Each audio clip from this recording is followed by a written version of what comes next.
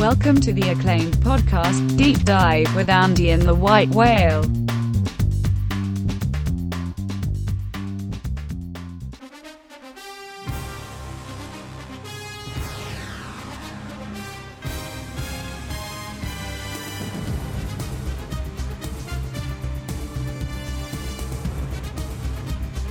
Welcome to the Deep Dive, Part 3, NFL Season Preview.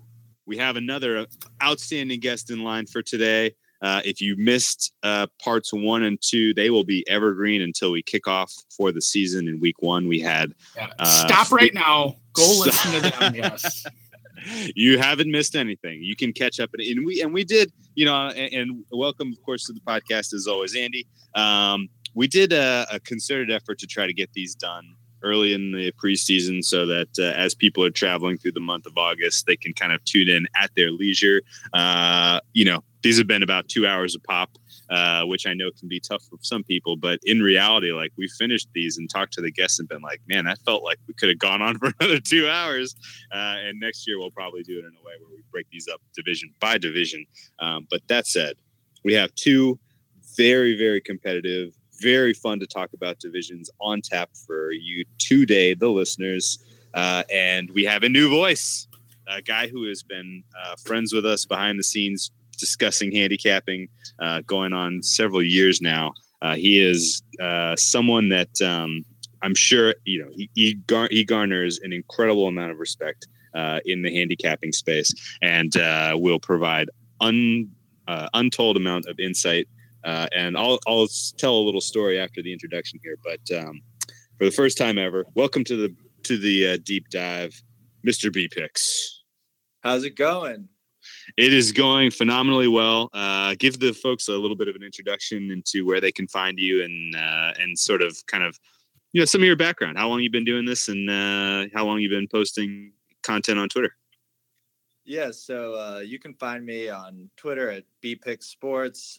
I've been doing capping and sports modeling for about 7-8 years now, but have been a fan probably my whole life. About 7-8 years ago, I realized that you can start to figure out a little bit of what might happen in sports by looking at trends, correlations, stats, and all that.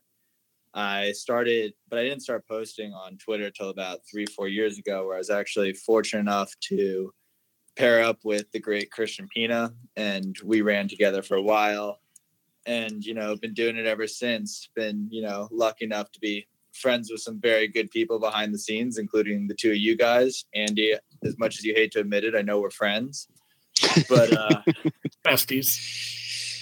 He's a softie deep down. He has a soft spot for me. I know it. But no, all is good. Been doing this for a while. Excited that it's finally NFL season because I just cannot watch baseball anymore and have that be the only sport to bet on. Is baseball still going on? Is it? I heard the Cubs did something last night. I lost track of it after the All-Star game. We after the home run derby pool. That's kind of the highlight of my baseball season, and I kind of tune out after the home run derby.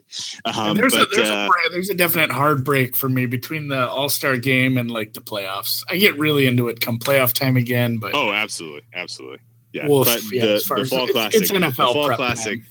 The fall classic is no joke. One of the funnest times of the year, and I don't know. Power ranking the months as far as being a gambler, the month of October is number one, and it's not close for me. By far. So as the expertise you bring in terms of football, for those who haven't followed you, who don't know you, I'll tell a quick story here. And in fact, I particularly wanted BP to come on for the NFC East pod for a very specific reason. You're making me nervous. No, it's not. But I mean, not only are you East Coast guy, you're a New York guy, and you have a really good feel for the NFC East, which is like this is the blue blood division of all of football. Other divisions can claim that they have broader fan base, blah blah blah. You're talking about three of the 5 most valuable franchises and the Eagles, who probably should be in the discussion for among the most valuable, or at least most well-run, most primed to be relevant for the next 10 years based on their coach GM ownership situation. And so, the NFC East matters a ton. And so as we were thinking of like trying to line up guests, I was like, okay, who's really got a feel for the NFC East? I thought back to when we did the Mills pod last year. You remember that last July? We were doing Get a Grip with the Mill. And I will never forget this because you were alone on an island stumping hard for the Philadelphia Eagles. We started that pod and the Eagles were expected to be like a 7-win team last year.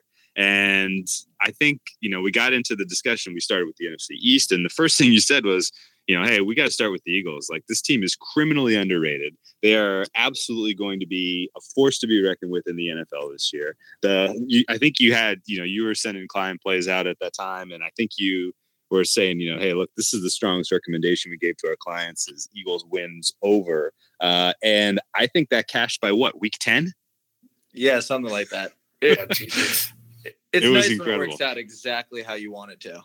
It was incredible. And I mean, I literally, like, the points you made were so specific and so sharp that I was like, I need to rethink my take on the Eagles, because I was kind of like, nah, Carson Wentz is fine, but they got a tough division. The Cowboys and the Giants made the playoffs last year, and the Redskins have some talent and they're a little underrated. So yeah, maybe the Eagles, I don't know. And, but your case was so strong, and, just overall, I feel like we were both on the same page that the Giants were going to absolutely shit themselves last year. But we had some good discussion about the Cowboys and the Redskins as well. So figured you are the perfect person to come on to help us handicap the NFC East. Start with the world champion Eagles. The Eagles won the Super Bowl. If you came from the future and you showed up at my door and you handed me the Patriots offensive box scores from that game, and you said, how would you like to bet this game? I would be bankrupt right now, because I would have taken, double and triple mortgages out to get as much money down on the Patriots as possible. In this economy? Actually, rates aren't bad. So yeah, no, that same thing. Like, they had a pretty good offensive game. That's it was a weird stretch there for a while where it felt like, the Eagles are going to win it all. They're so good. And then Wentz goes down and be like, it's the Rams year. All of a sudden really opened up for the Rams, Vikings maybe. And then none of it mattered. The Eagles still came through. Yeah. And I mean, we did a pod at the beginning of the playoffs, and I was like, look, I think everybody in the NFC has a chance to win the Super Bowl except for Philadelphia. Said that. I definitely said that at one point. And I definitely, I thought to myself, hey, look, like, Nick Foles, God bless you. Like, you get back after it next year with the healthy, Carson Wentz. But what Doug Peterson pulled off, and granted he had a phenomenal staff, especially his offensive support staff. What he pulled off as far as a coaching, a show of modern, coaching approach was truly spectacular. And I really, I have to say, you have to put him in the conversation, because there's bad coaches all over the NFL, this league. Actually, holy shit, we're talking about the AFC North after the NFC East. We're going to talk about 3 of them. I was going to say, we'll get into some bad coaches. And I mean, it's a good segue as far as the coaching staff they had last year. And, we're getting pretty deep into their run last year, but we're going to talk about the Eagles this year. And the coaching staff, besides the top, it does look a little different.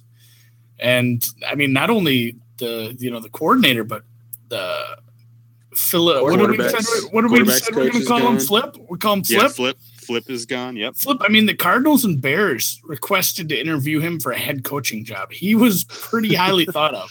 Incredible. Like people are all over that staff. So you lose some firepower in the coaching room there on the offense, especially. And it's not the only team where that happened to. That's just a product of success. So I don't know how much that'll affect them. There's still a lot of pieces, but I'm still on the slight regression train for the Eagles, I guess. Yeah. So that's actually the perfect jumping off point. You have lots of question marks at the quarterback position with Wentz coming off injury. Foles has not been healthy this whole preseason. You have a new offensive coordinator because your offensive coordinator went and took the head coaching job in Indianapolis. Your quarterback's coach went and took the offensive coordinator job in Minnesota. You have a little bit of a strained relationship between your head coach, Doug Peterson, who I got to think is probably top 5 NFL head coach. But that said, he has a strained relationship with his defensive coordinator in Jim Schwartz, who tried to execute some sort of a coup early in the season last year, and you have kind of the disease of more. As who used to say the disease of more? Was that a Pat Riley quote? BP, you remember that from back in the day? After you win a championship, the disease of more. I think it's Pat Riley with the Lakers. The Showtime Lakers was the disease of more, but I can't remember. There's the opportunity that there's a little bit of a letdown. You have a tougher schedule. Now that you're playing a first place schedule, they had like a third place or something. Was it a third place or a fourth place schedule last year? I can't remember. But they now clearly have a much more difficult schedule. They've been put in some difficult, disadvantageous situations. Well, it was a last place schedule. They finished. It was last place. Yeah, that's right.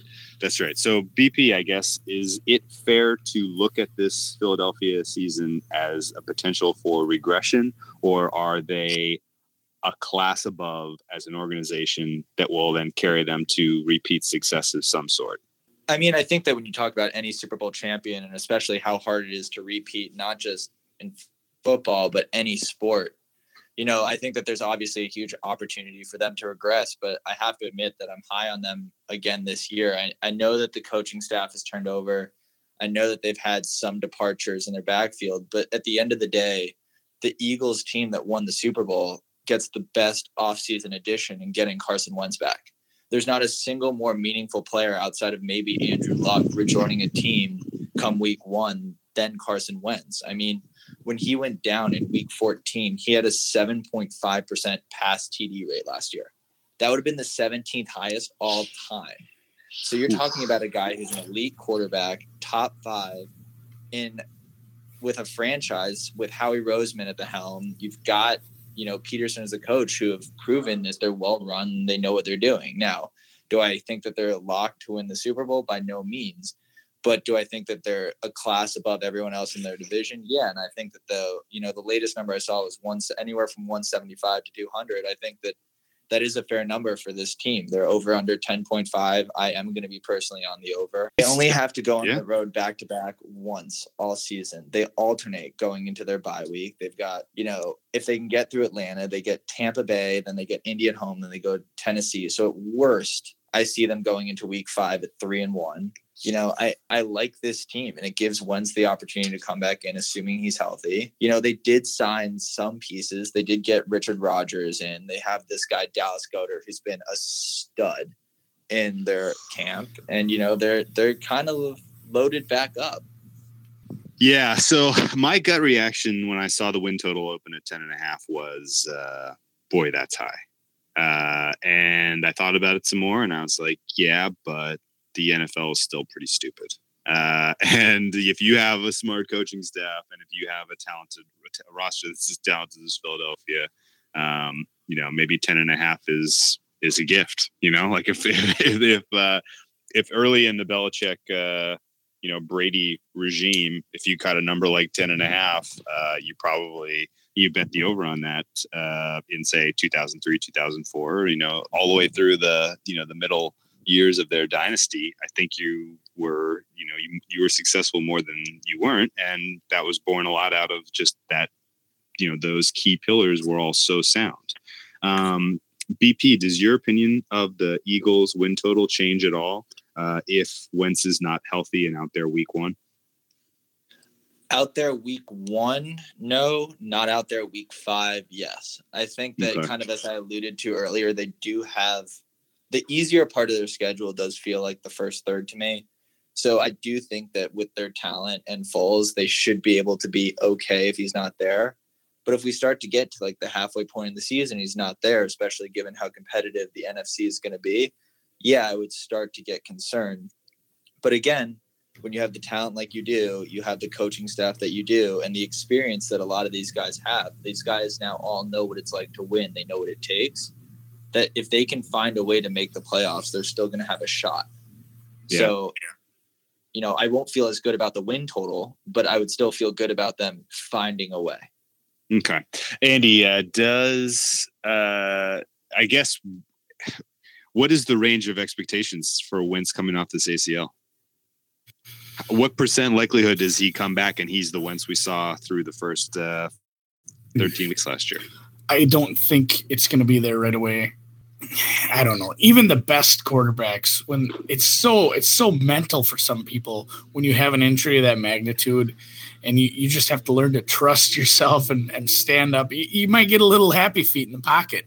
And it's not even like he took a sack. This was on a run play when he got crunched. Honestly, one of the weirdest ways to tear an ACL is just to get so bizarre mashed between. Because somebody texted me after that injury. They're like, "What do you think happened?" I'm like, "I don't know what breaks when you get your leg smashed like that. He might have crushed bones for all I know." So I don't know. I'm obviously not a doctor. I don't know if that makes any difference how it was done, if it was such a contact injury and just got mashed like that. But I've heard reports of, people are very worried about his mobility, being able to move away from pressure and create plays like he was big. That was such a big part of his game. He's not just huge. He's not just this pocket passer. He needs to move around, make things happen. Some of the biggest plays, you remember against Seattle, it was he was sacked and he came out of there out of nowhere and threw a touchdown. There's some amazing things he can do with his feet. And if that's not right, all the other parts of his game aren't going to matter as much, and it's going to be a struggle for them possibly, especially if they're already having some issues with their receivers getting injured. If they have any injuries and he's not right, it could be a 9-win season. Which I mean, they're still. It's like BP said, get them in the playoffs. They're still a dangerous team. They've got a great coaching staff. They've got the experience. If I'm them, I'm just trying to get through the season uninjured, get 10 wins, get into the playoffs, and try to do it all over again. So much of their success in the playoffs specifically really was born out of having home field advantage. I felt like if you take that Atlanta game and you put it in Atlanta, I don't think they win. If you take that Minnesota game and you put it in Minnesota, I don't know that it's absolutely not as lopsided. I mean, Minnesota being on the road in that environment clearly shook those guys. Is there pressure on this team to put up the type of wins that we were talking about to go over in order to give themselves a chance to repeat? Yeah, and I think that for them, a lot of it's going to be settling into the season and refocusing on, regular season wins, which, as we've talked about with teams that go on to win championships, it's very hard for them sometimes to get up for just an average game. When your last game was the most important game you'll ever play, it's hard to just wake up because it's week 2 and you're in Tampa Bay and have to go play a bad Tampa Bay team, right? Yeah. But although that said, I don't think the Eagles could lose to Tampa Bay if they tried. I think that at the end of the day, this is a team that's going to have to focus, and a lot of that falls on the coaching staff. And I think that coaching staff is very strong, even though they've lost some important pieces to it. Of course, a coaching staff is not just the people at the head of the staff. The coaching staff is the entirety of everyone in that organization. And that organization itself is very strong. And they're going to continue to push the players. They're not going to accept, slacking off. And I think that that's part of where that comes from. And it's on them to focus these guys because they have the talent. That's how we're arguing. We're arguing whether they get up for it. And that's an organizational thing. And I have faith in the Eagles organization, and they've given me no reason to doubt that to this point. It's a great way to break that down. I agree with most of the sentiment here. And I want to point out that, they had an organization that took chances last year. They took chances in a lot of ways, and they were rewarded for every chance they took, which would then, you would expect that would, lead them to, kind of repeat in their thinking about how they approach, in-game situational stuff and try to, continue to push the envelope and make the most out of, what seems to be a pretty worthwhile investment in sort of the analytics and even more than the analytics, just the basic math of how you go about increasing your opportunity to win in an NFL football game.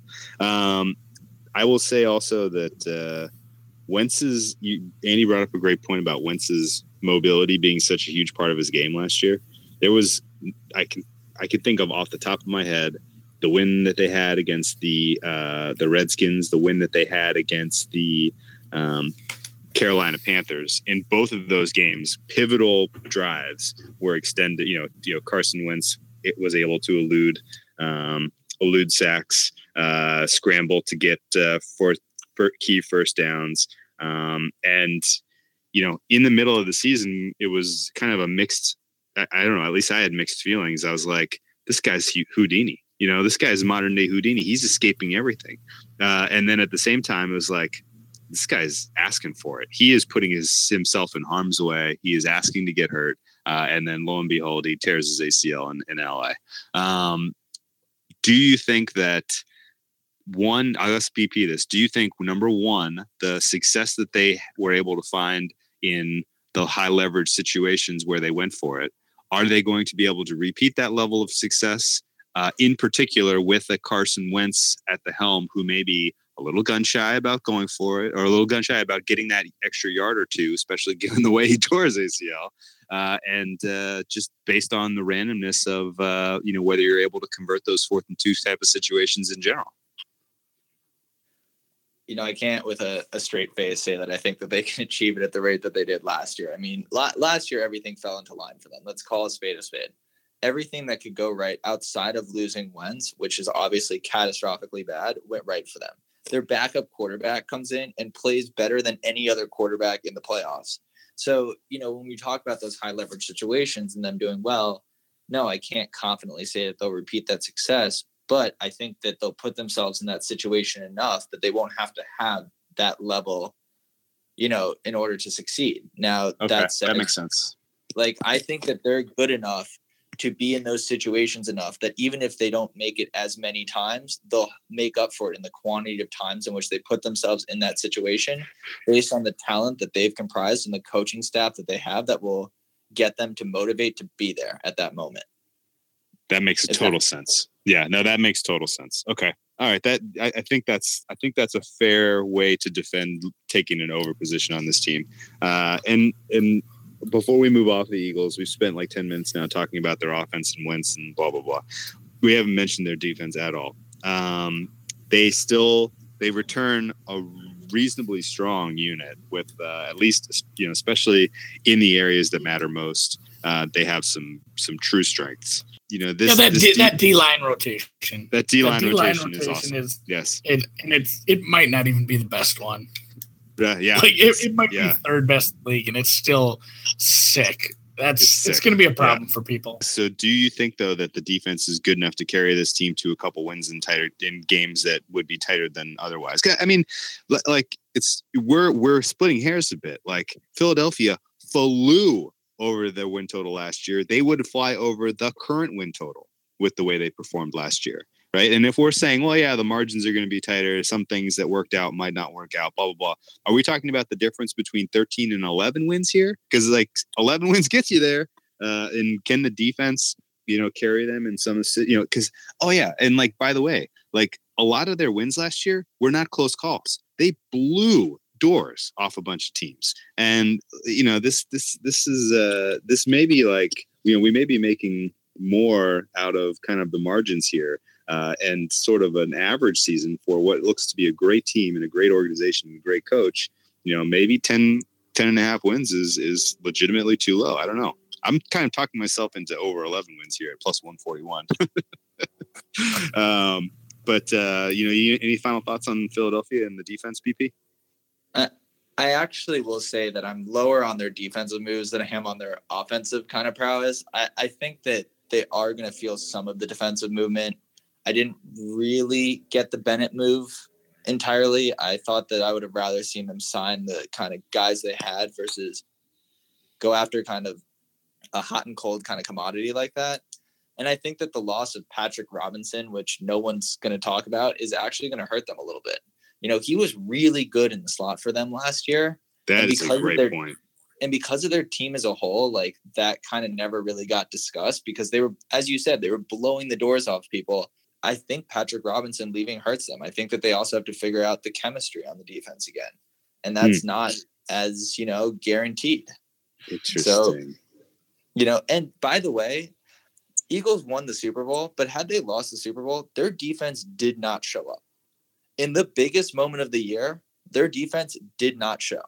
That's true. They got the doors blown off of them. They made Nick Foles put up like 72 touchdowns and outlast Tom Brady. If you would have shown, and you said earlier on, if you would have shown the box score of the Patriots to yourself, who do you bet on? If you would have showed Patriots, it to Coach Peterson, who do you think he would have bet on? Like, they had right. 700 yards. The defense completely let them down, and now they did make up for it by getting the strip sack at the end. They made the one play. They needed to make one play, and they made it. Yeah. Right. But it's crazy.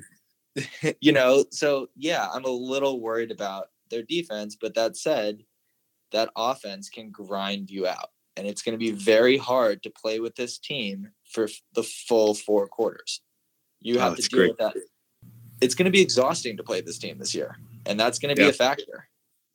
Right before the bye, week 8 spot is interesting. Yep. They send the team first time ever Philadelphia heading to the UK. Jacksonville, as we know, goes every year. They're very comfortable there. This is a really interesting spot for Jacksonville. BP, are you with me on Jacksonville week 8 to upset Philadelphia before the bye, or do you think Philly is the type of team that will have a plan in place to be prepared to play in London, even though they've never done it before?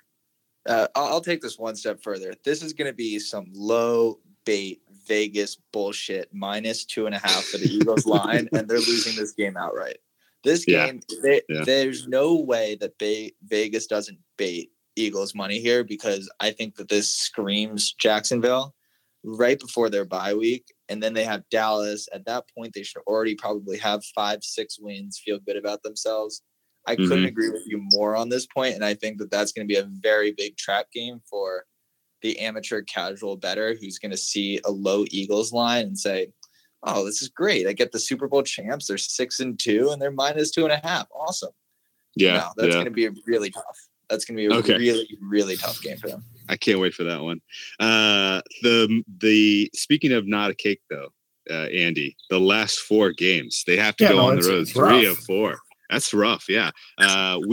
We're going to talk about this next team in a second, the Dallas Cowboys. That week 14 spot is maybe my favorite spot of the year to back any team, and it's Dallas against the Eagles. Dallas gets extra rest coming off of Thursday night football in the same week that the Eagles have to do a quick turnaround off of Monday night football. This imbalance of rest, we saw it twice last year. Both times the team with the extra rest was the victor, both against the spread, and I believe won outright. We should probably start talking about the Cowboys here. Yeah, let's move on to the Cowboys. We're working on 25 minutes of Eagle talk. Sorry, rest of the division. we'll keep going. Yeah. The only last. Can we take? I do love that point though. Yeah, just be wary if we've talked you into some serious positions on the Eagles on this segment. Just be wary that three of their last 4 games are on the road. Their one home game is against Houston and Deshaun Watson potentially. So there's some landmine in the last quarter of the season for this Eagles team, and you could potentially see some heartbreak if you're holding a 10.5 ticket and they're, let's say they're 9-3 heading into that stretch or something like that. Let's talk about the Cowboys. 2 years ago, the Cowboys clinched the number 1 seed in the NFC in impressive style with an absolutely unbeatable performance from their offensive line. Their rookie quarterback came in and wowed, exceeded expectations in every facet of his game.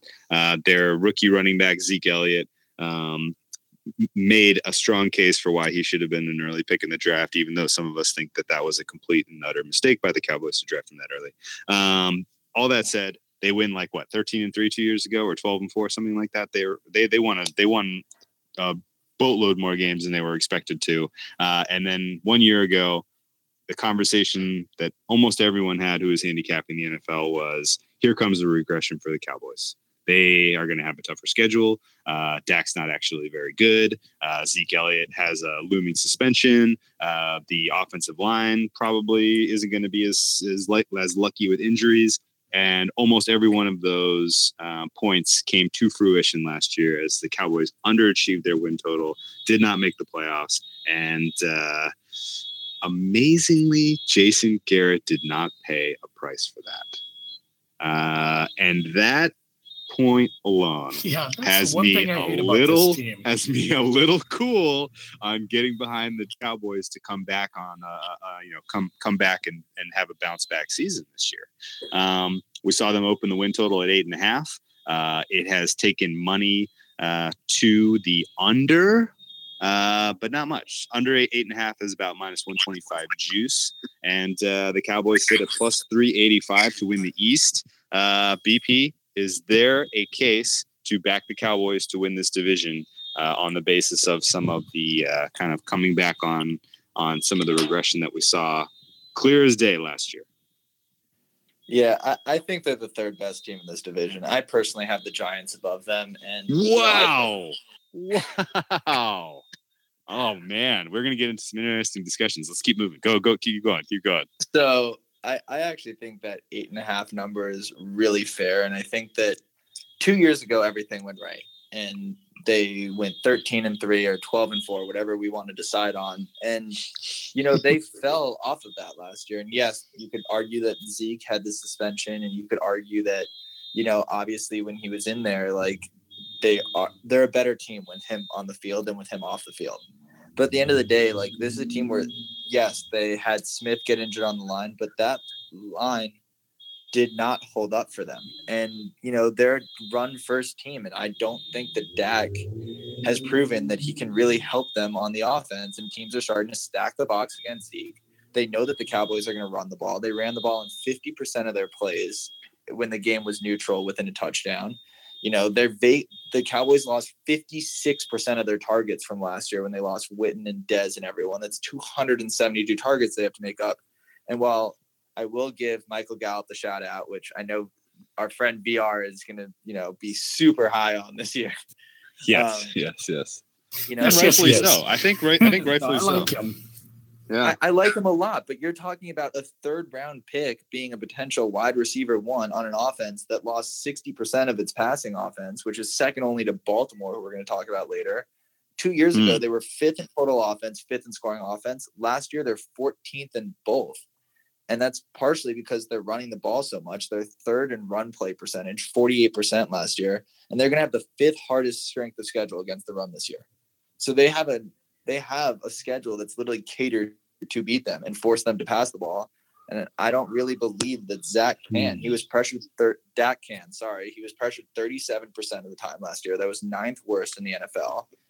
And unless they are going to open it up a little bit and Gallup, really exceeds, and Tavon Austin runs jet sweep touchdowns, all that's great. And Alan Hearns all of a sudden actually is the player. Yeah, I was going to say we're missing Allen. Yeah, look, he is so frustrating because you want him to be so much better than he's been, in my opinion. And, he's got upside, but Dak also has to get him the ball. And Dak, his whole career, even when they went 13-3, was not good down the field, So, that's kind of where I sit on them. I think that the 8.5 is a super fair number.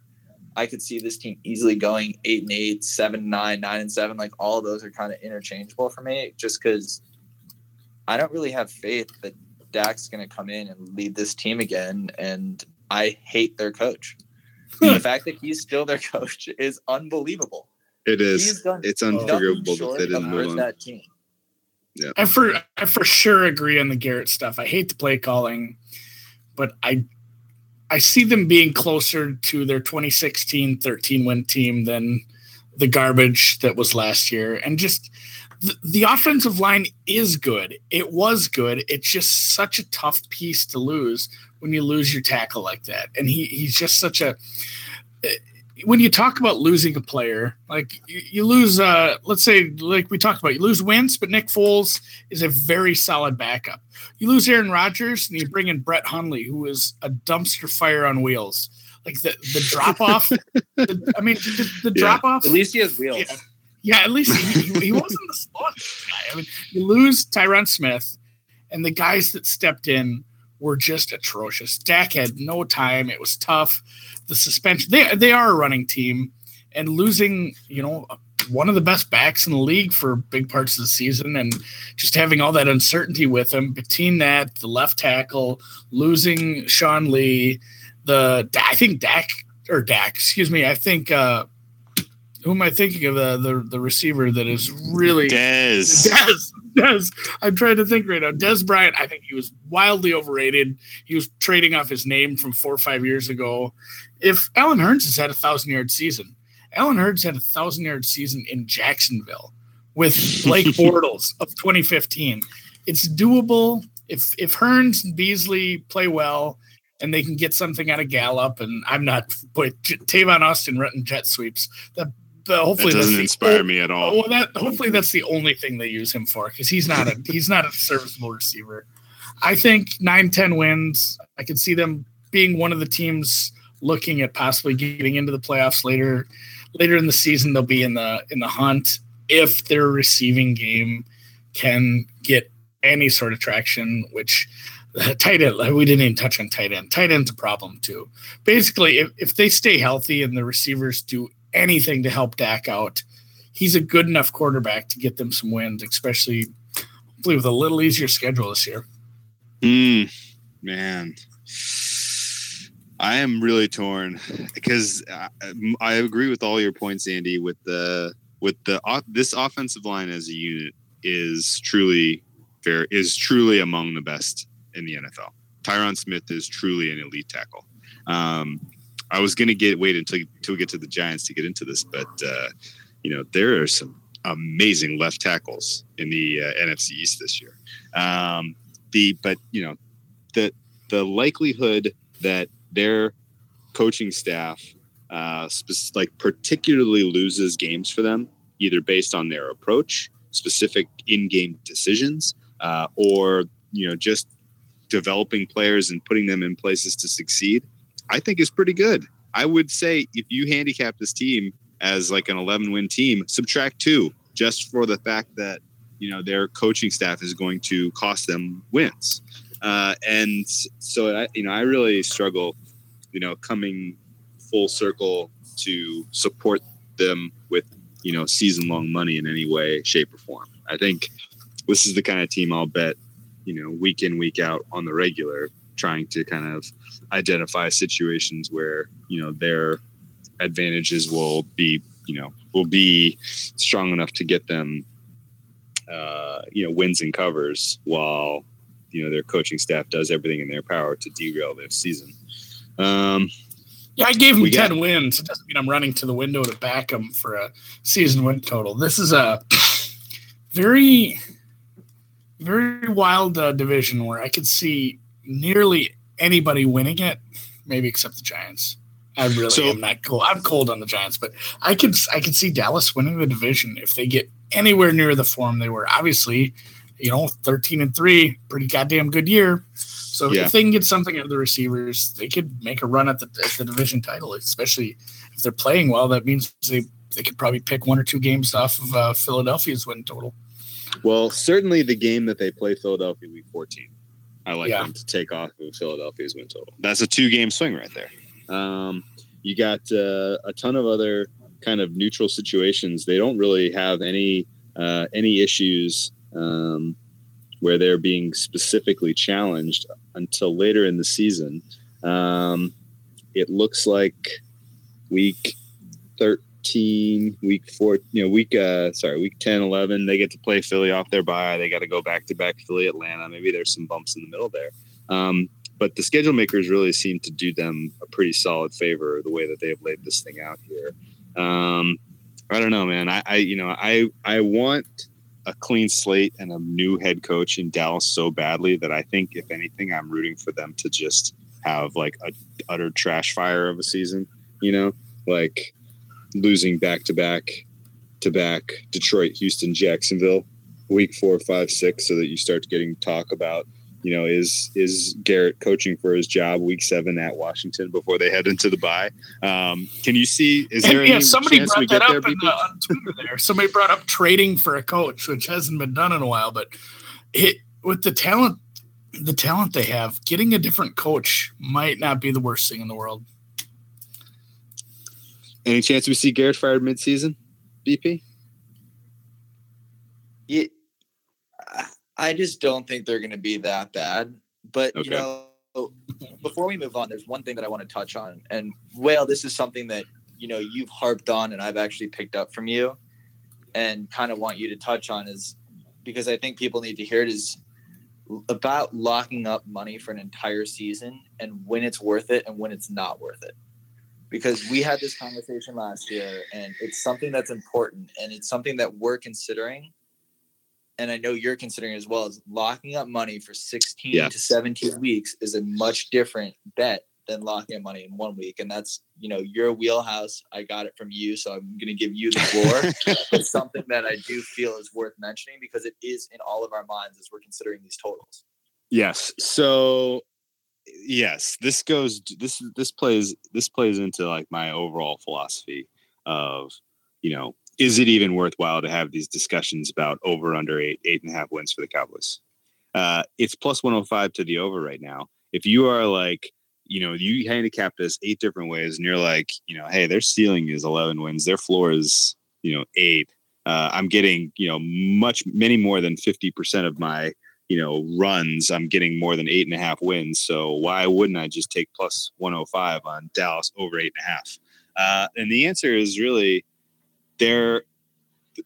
these season long bets on win totals are more often than not won or lost based on things that you have virtually no control over when you're handicapping the season as we stand here today. They are based on injury luck. They are based on turnover luck. They are based on how some official decides he's going to call the targeting rule or the pass interference rule on some random Sunday, when the Giants are playing the Cowboys in Sunday Night Football or whatever, and it's those types of things just put so much uncertainty into these win totals that backing a number like 105 over 8.5 has never really made sense to me, because you're locking up that bankroll that you could put to work week in, week out over the course of the season and do much, much better in terms of ROI. And so for me, at least, I almost exclusively look at the extrema. I'm not really looking at the general market number that's hanging out there. I want to see, what's over 9.5? What's under 6.5 for the Cowboys? Because those prices are, you're going to get much more, reasonable return. And even combining these, finding a couple that you think are way off market and, on average, I think, granted, some win totals come in pretty close to the line, but there's going to be a lot that are way exceeded and a lot that are not even close. And if you can identify some of those and you can put them together in parlays that pay a little bit better, for me at least, locking up that type of money for a season long bet makes a ton more sense, because I want as much bankroll as possible week in, week out to try to make it work for me. I definitely agree with like everything you said there. It's tough to see those bets just sitting there all year, and especially if one's looking just garbage from the get-go. If a team gets off to a bad start or an on and under, if they get off hot and you're not liking the way things are looking, I have to have a pretty strong lean to bet a win total in the NFL. I'll probably only do a few. One fun thing I do like to do, you talk about the alternates with big plus money. I go the other way and make a parlay usually.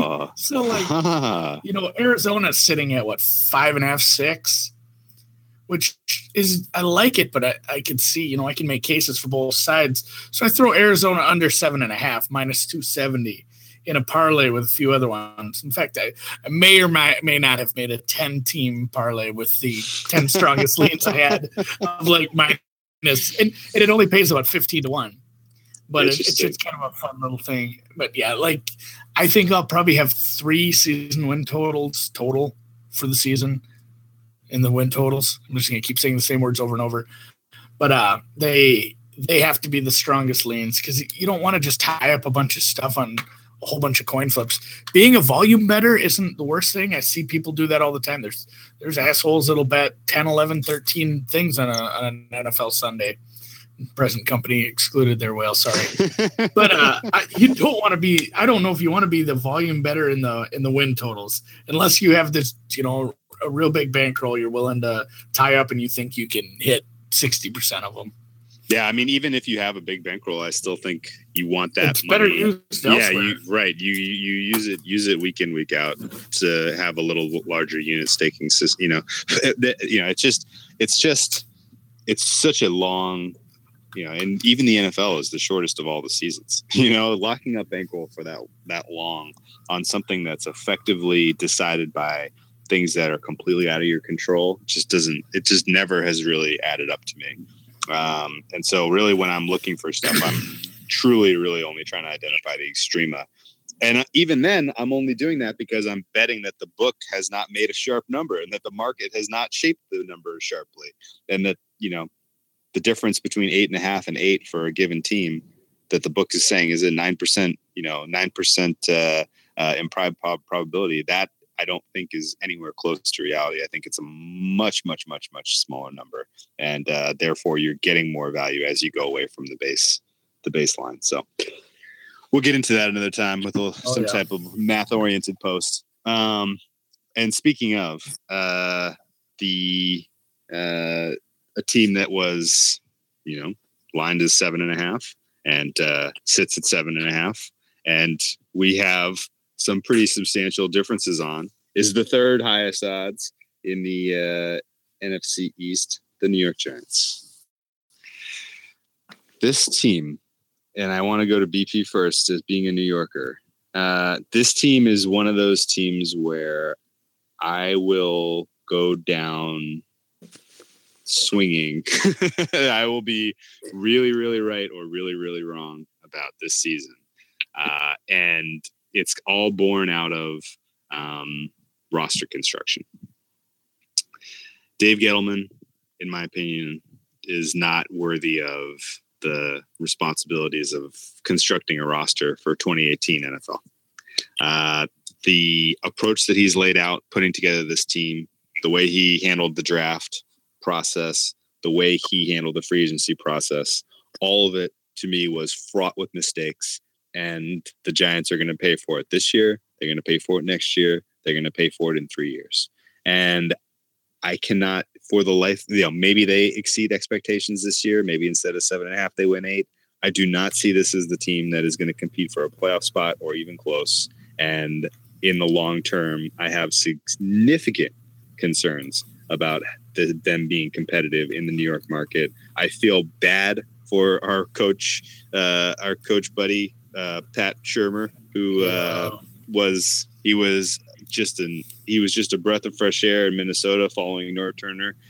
He was awesome last year, and I feel like this is his second crack at a head coaching job. It makes me sad that he got saddled with this general manager, and he got saddled with a 36-year-old Eli Manning who is way past his expiration date. And it's going to take a complete reawakening, complete rejuvenation for Eli Manning to turn this team into a contender again. And I just don't see it. BP, talk me out of just writing them off for 2018. So here we are again. When NFC East, and we are as opposite as it gets. And look, how about this? I'm going to start this with I have a ticket in for them plus 3,300 to win the conference. Ooh, it's a nice number.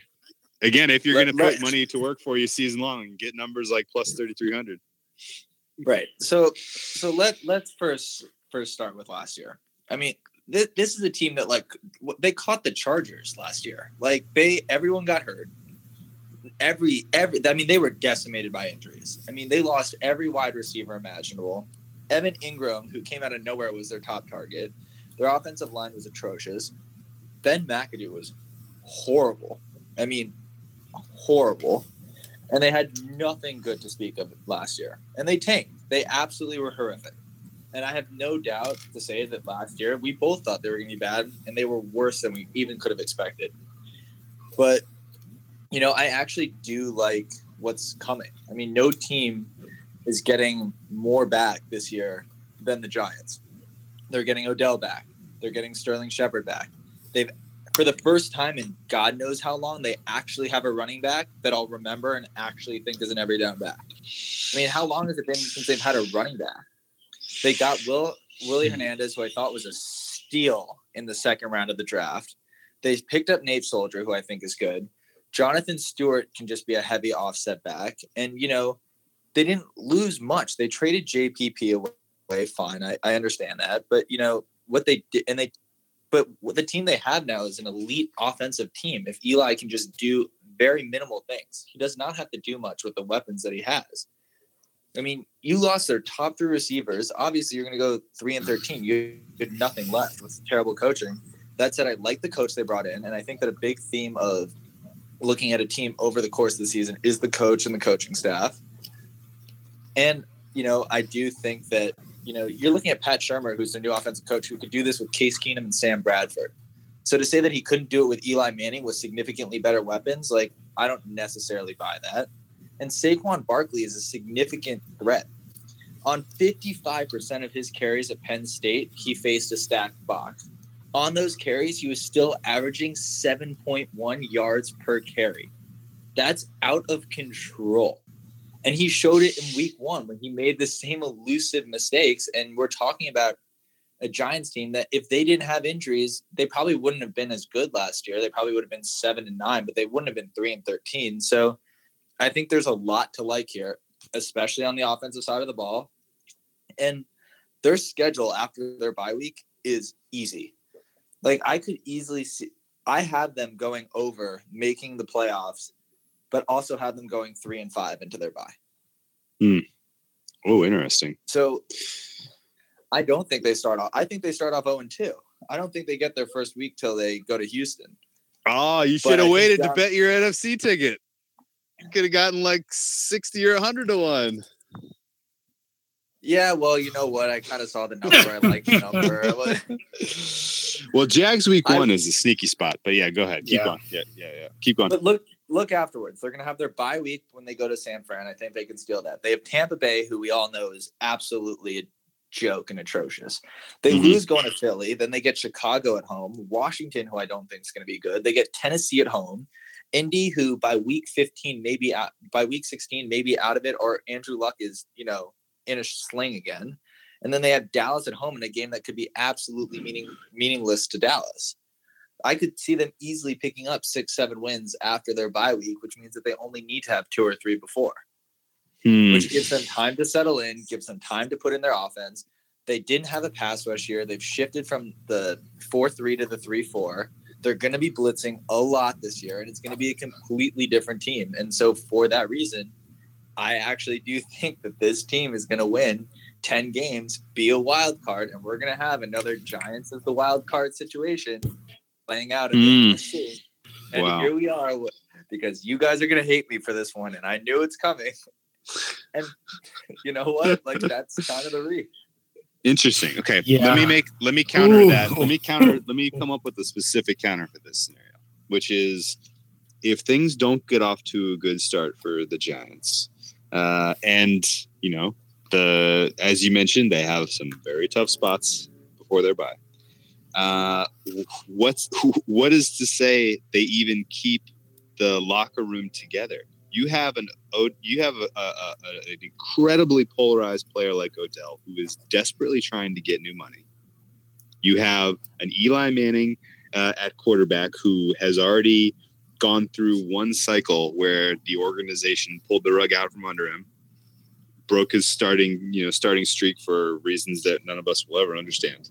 And you could very much be in a situation where the main talk in New York come week 4 is, Why did we draft Barkley? Why didn't we draft Sam Darnold?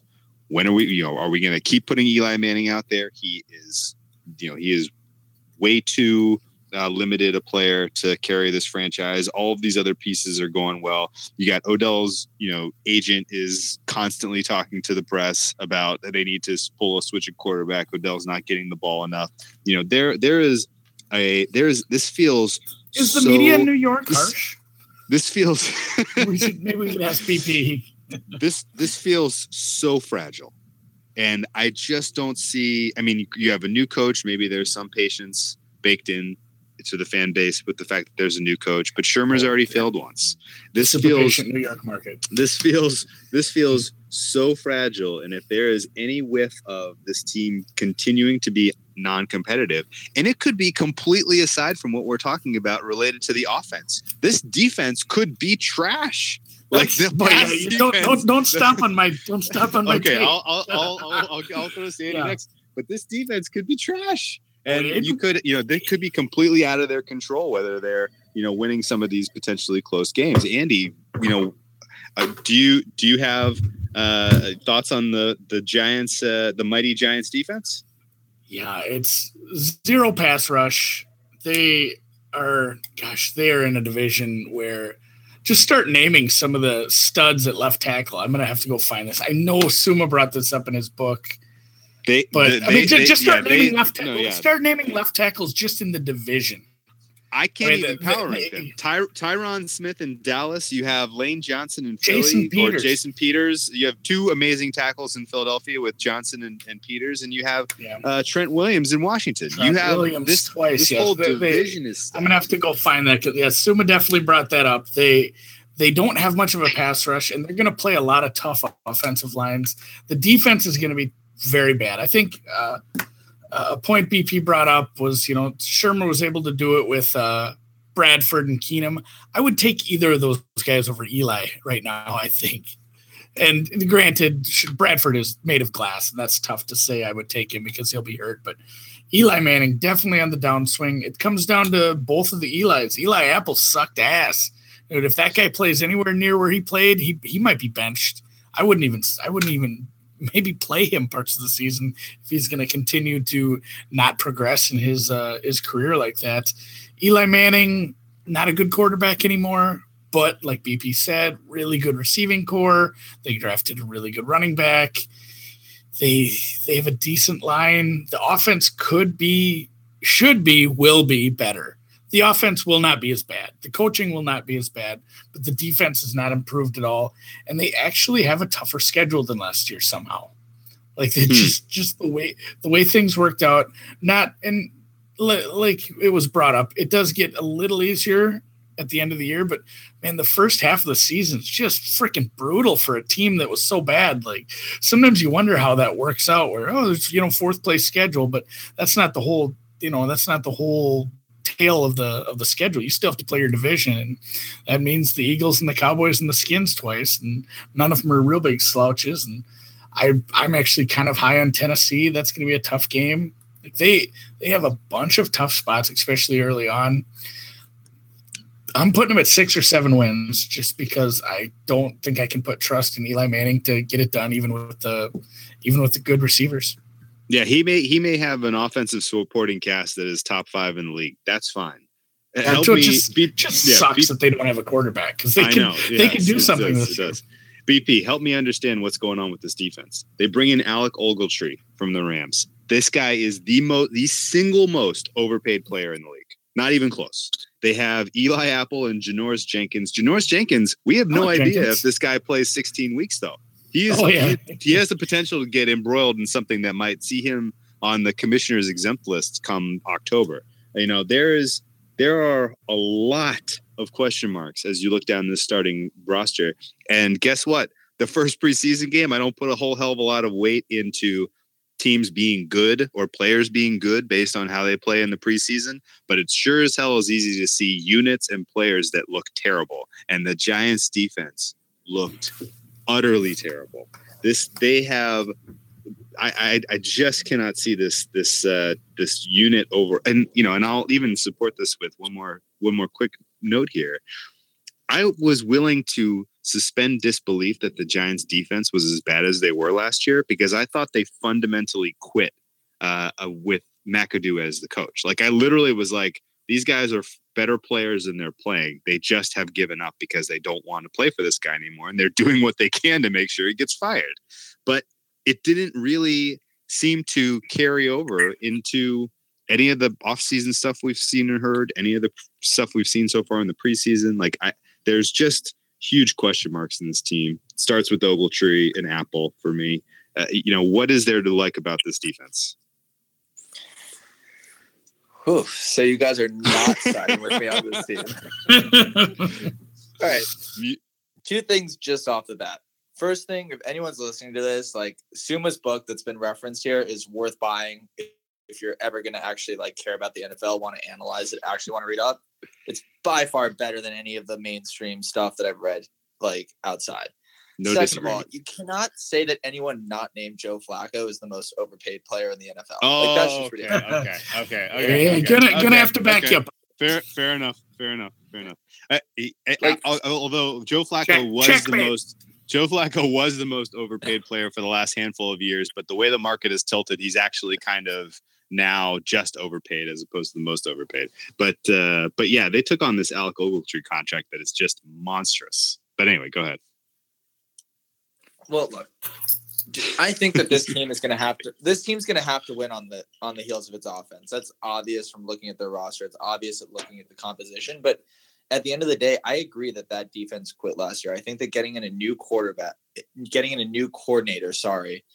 in James Betcher, I believe. So he's going to come in. He's changing up the scheme. He wants to create more blitzes, put more pressure, and take some of that kind of isolation off of the cornerbacks, the DBs, and so forth. Do I think Alec Ogletree is overpaid? Yes, but when you have the worst linebacker unit in the NFL, that's kind of what you have to do in that situation.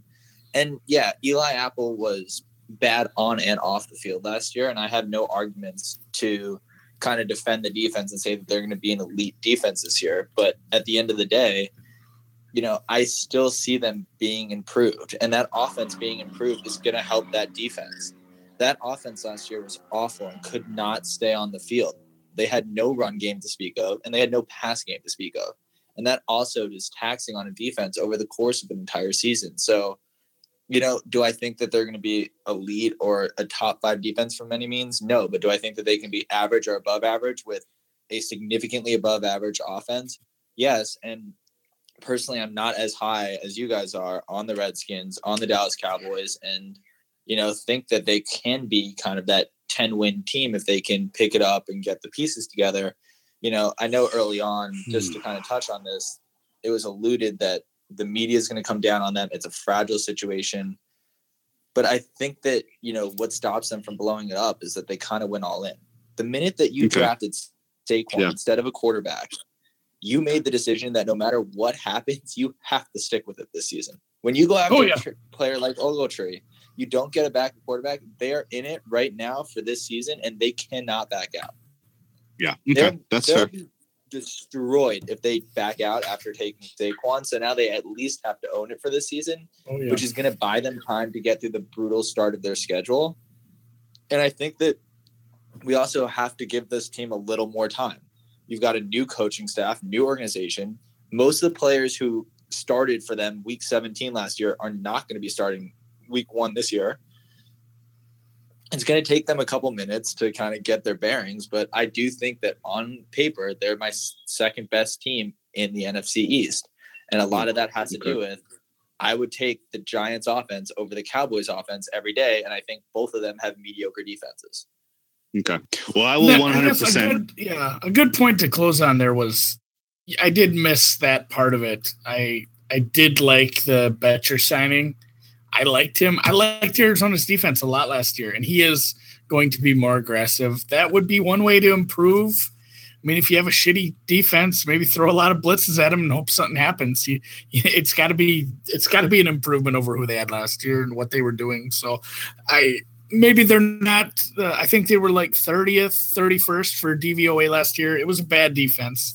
Hopefully, for their sakes, it does get a little better with the new coordinator. Yeah. I really hope that Whale's story next year isn't last year. I came on and told about this story, how he was so much smarter than everyone on the NFC East, and then he just shit the bed on the Giants. Oh, we're bringing you back mid-season if the Giants shit themselves. Yeah, when they're on the heels of an next year. We brought on BP. Well, it'll go the other way too. If you're the genius out of all this, we'll absolutely give you credit. And I'll say because I mean I can see it. Like I can make a case the other way. If you just put me on the spot and say, hey, make a positive case for the Giants, I can make it. Odell Beckham Jr. is like 1B to Antonio Brown's 1A as like the most important skill position player in football. And they did not have him for a lot of the season last year. He continues to develop and get better as a player year over year. We've seen, so we would expect to see him be absolutely spectacular this year. And that could mask a lot of issues that you have with Eli Manning. Eli Manning also, we could be being particularly hard on him when he was playing, running for his life. And, he kind of didn't even have the opportunity to read through his progressions or look like a formidable quarterback because his line was absolute garbage for the last 2 seasons. And they went out and they invested some money in Nate Solder. He's not. I think he's overrated. I think he's overpaid. I think if the Patriots let a free agent go, it's not an accident. That said, he is much, much, much better than Reck Flowers. Reck Flowers, unfortunately, is still on the line at right tackle, so that's still kind of a problem. I like that you're high on Will Hernandez. If he solidifies the center of that line, maybe just having a good left side of the line with the serviceable Solder and a young, talent like Hernandez, maybe they do provide enough time for Eli Manning to like remember some of his passion and love for football and play a little bit better this season. Because it's possible that the sorry ass play we saw from him last year was just being defeated by the situation with the injuries he was dealing with and the line he was playing behind. Similarly on the defense, even though Ogletree I find to be just a head scratching decision to bring that guy in. I thought it was a head scratching decision that the Rams extended him, to be honest, and then to take that mistake off their hands was a gift. But Snacks Harrison is a great nose tackle. He can eat up a couple blockers. You have pass rush talent in Vernon Olivier. I don't know a ton of the other names on this depth chart, but it's possible that there are, young talented players here that you can develop into serviceable guys. And you could end up with a defense that is better than what we saw last year, which was an absolute train wreck. But you're going to have to learn the hard way, I feel like, with Eli Apple and Alec Ogletree and maybe even Janoris Jenkins. I don't know that we're going to see Janoris Jenkins play 16 games. But let's move on and talk about the team that people expected to be bottom dwellers in the NFC East, the Washington Redskins. Whew, this is tough. I've really gone back and forth all over the place with these guys. Did you know, BP, that they opened their win total at 5.5 and it's getting bet up to 7? This is one of the biggest movers. The Las Vegas Hilton or folks out in the desert opened the Redskins at 5.5. And that would be. Do you know when they opened it up? I think it was like the end of May or beginning of June. Was when they first hung those. I'm curious if it was before or after they acquired Alex Smith, because I think it was definitely after. All right. It was definitely after. It was after the draft, and it was after the Smith. It was basically just that they were expected to be the bottom feeders of the NFC East, and they've taken a good amount of money to the over. Although I'll say we've seen that with almost all of the low win total openers got bet up like across the board. So it might have just been like value plays across the board as opposed to actually positions taken. Yeah, so it reflects the roster that we currently look at. 5.5 or 6 or 7 wins even would be extremely low for an Alex Smith quarterback team. Alex Smith has surprisingly been one of the most steadfast quarterbacks over the course of the last 10 years in the NFL.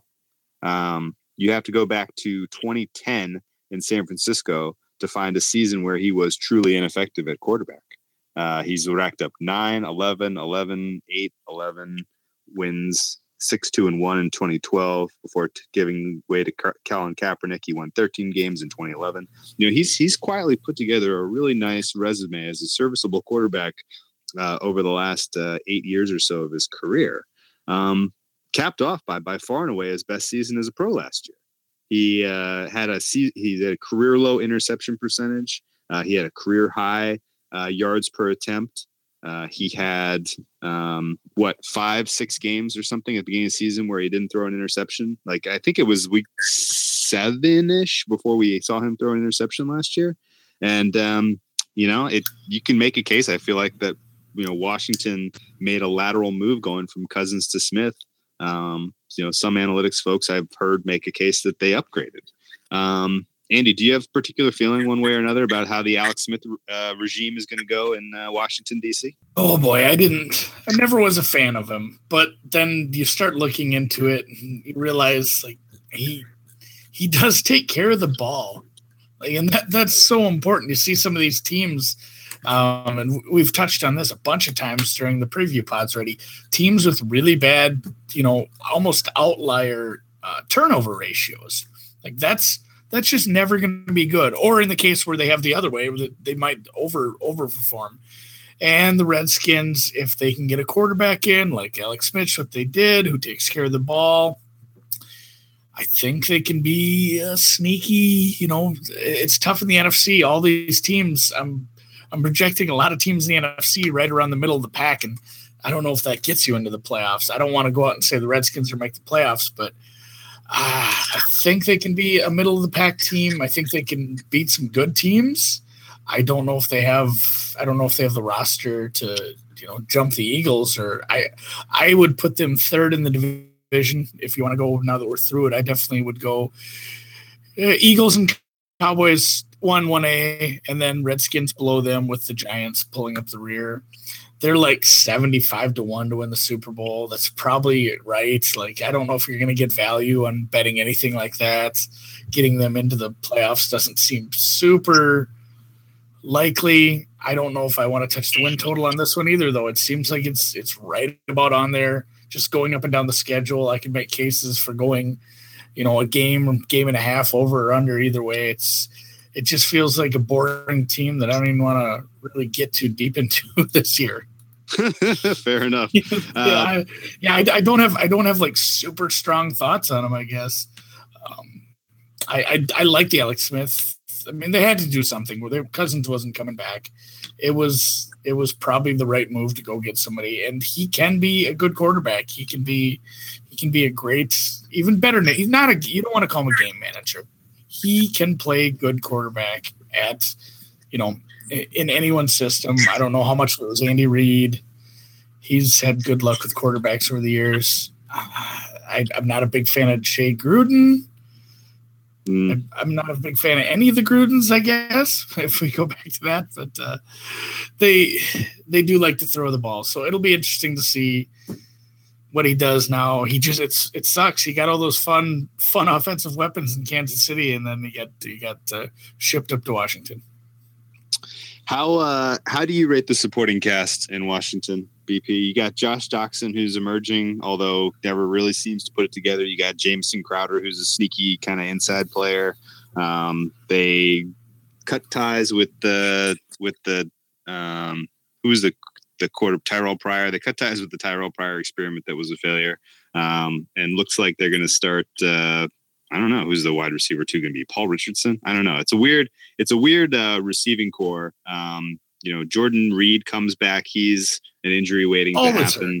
Always hurt. You have an offensive line that has some nice pieces like left tackle Trent Williams, although it also has lots and lots of injury concerns. We saw the middle of their season last year. They just got utterly wrecked by offensive line injuries. I think at one point, all 5 of their starters on the O-line were hurt, and the team was just a shell of itself.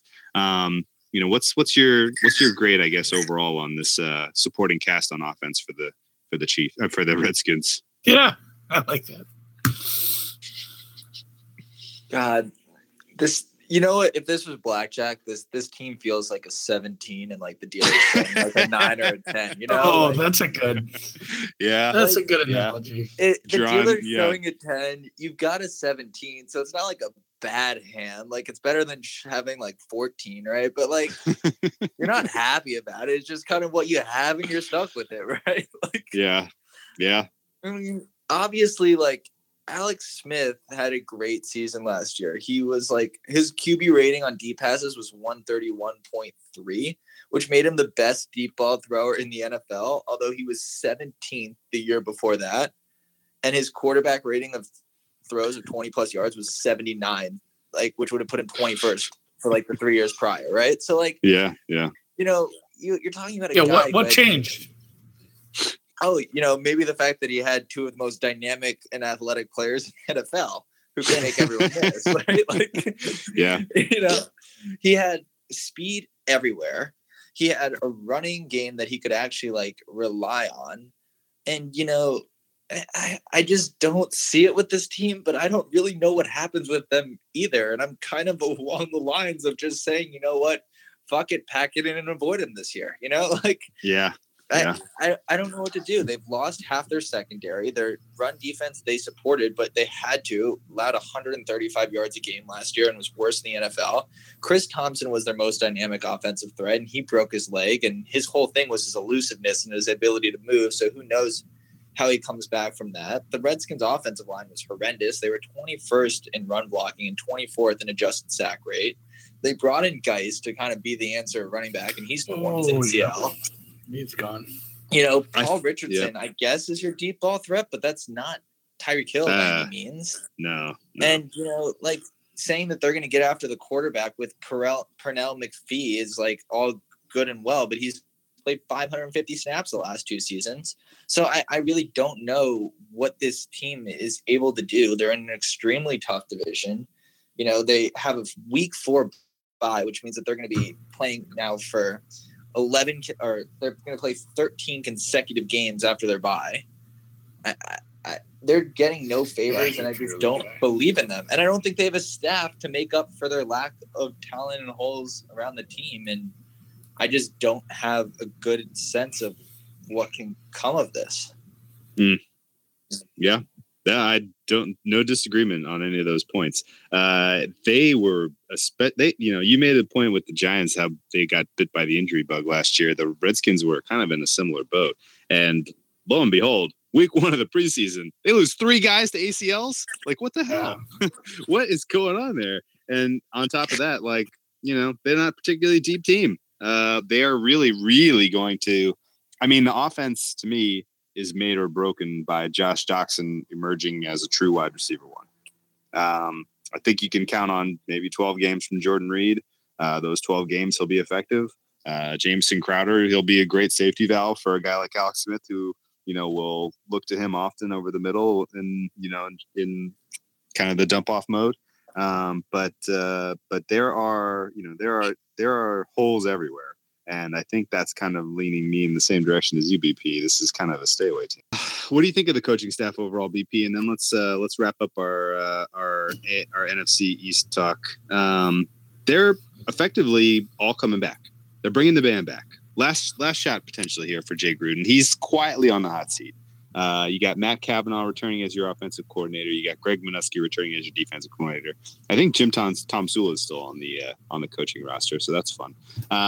Is this a professional football coaching staff, or are these guys going to be looking for jobs in January? They're going to be looking for jobs in January, in my opinion. I mean, look, I don't think it's necessarily to the coaching staff's fault. I think that the GM has tried to rebuild from being a middle of the pack team, and if there's one thing we talk about in sports, it's either tear it apart and you rebuild and you build a foundation to build on, or you're just great and that's how it works. But being middle of the pack doesn't work, and this team has lived with being middle of the pack and trying to just make the tweaks to get there. And there's a reason why you're 9-7, 8-7, 7-9 3 consecutive seasons. Like, you know, they're unbelievably mediocre in everything that they're doing, and the coaching staff is not put in a position to succeed. But that said, I don't think that they're a coaching staff that's good enough to bring this team where it needs to be. So to their fault or not, I don't see them coming back for 2018. Oof. Okay. Okay. Well, let's wrap it up here with a little bold predictions for the NFC East, and then we'll take a quick break. Andy, have you got anything in queue, or should I go with BP first? Oh, we already got some. Yeah, from BP. I went bold enough. Like, I've had plenty of bold. Let's see what BP has. My bold takes have just gotten weirder and weirder. BP, you can just recap your Giants feelings, I think, because let me kind of.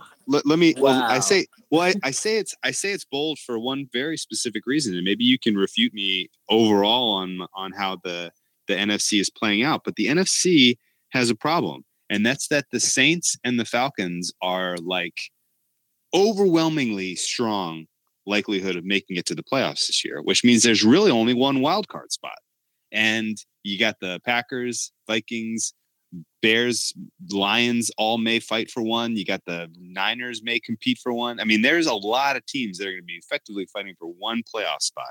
What is it that, what's it going to have to take for the Giants to get that spot locked down? 10 wins. 10 double digits is for sure the number in the NFC. All right.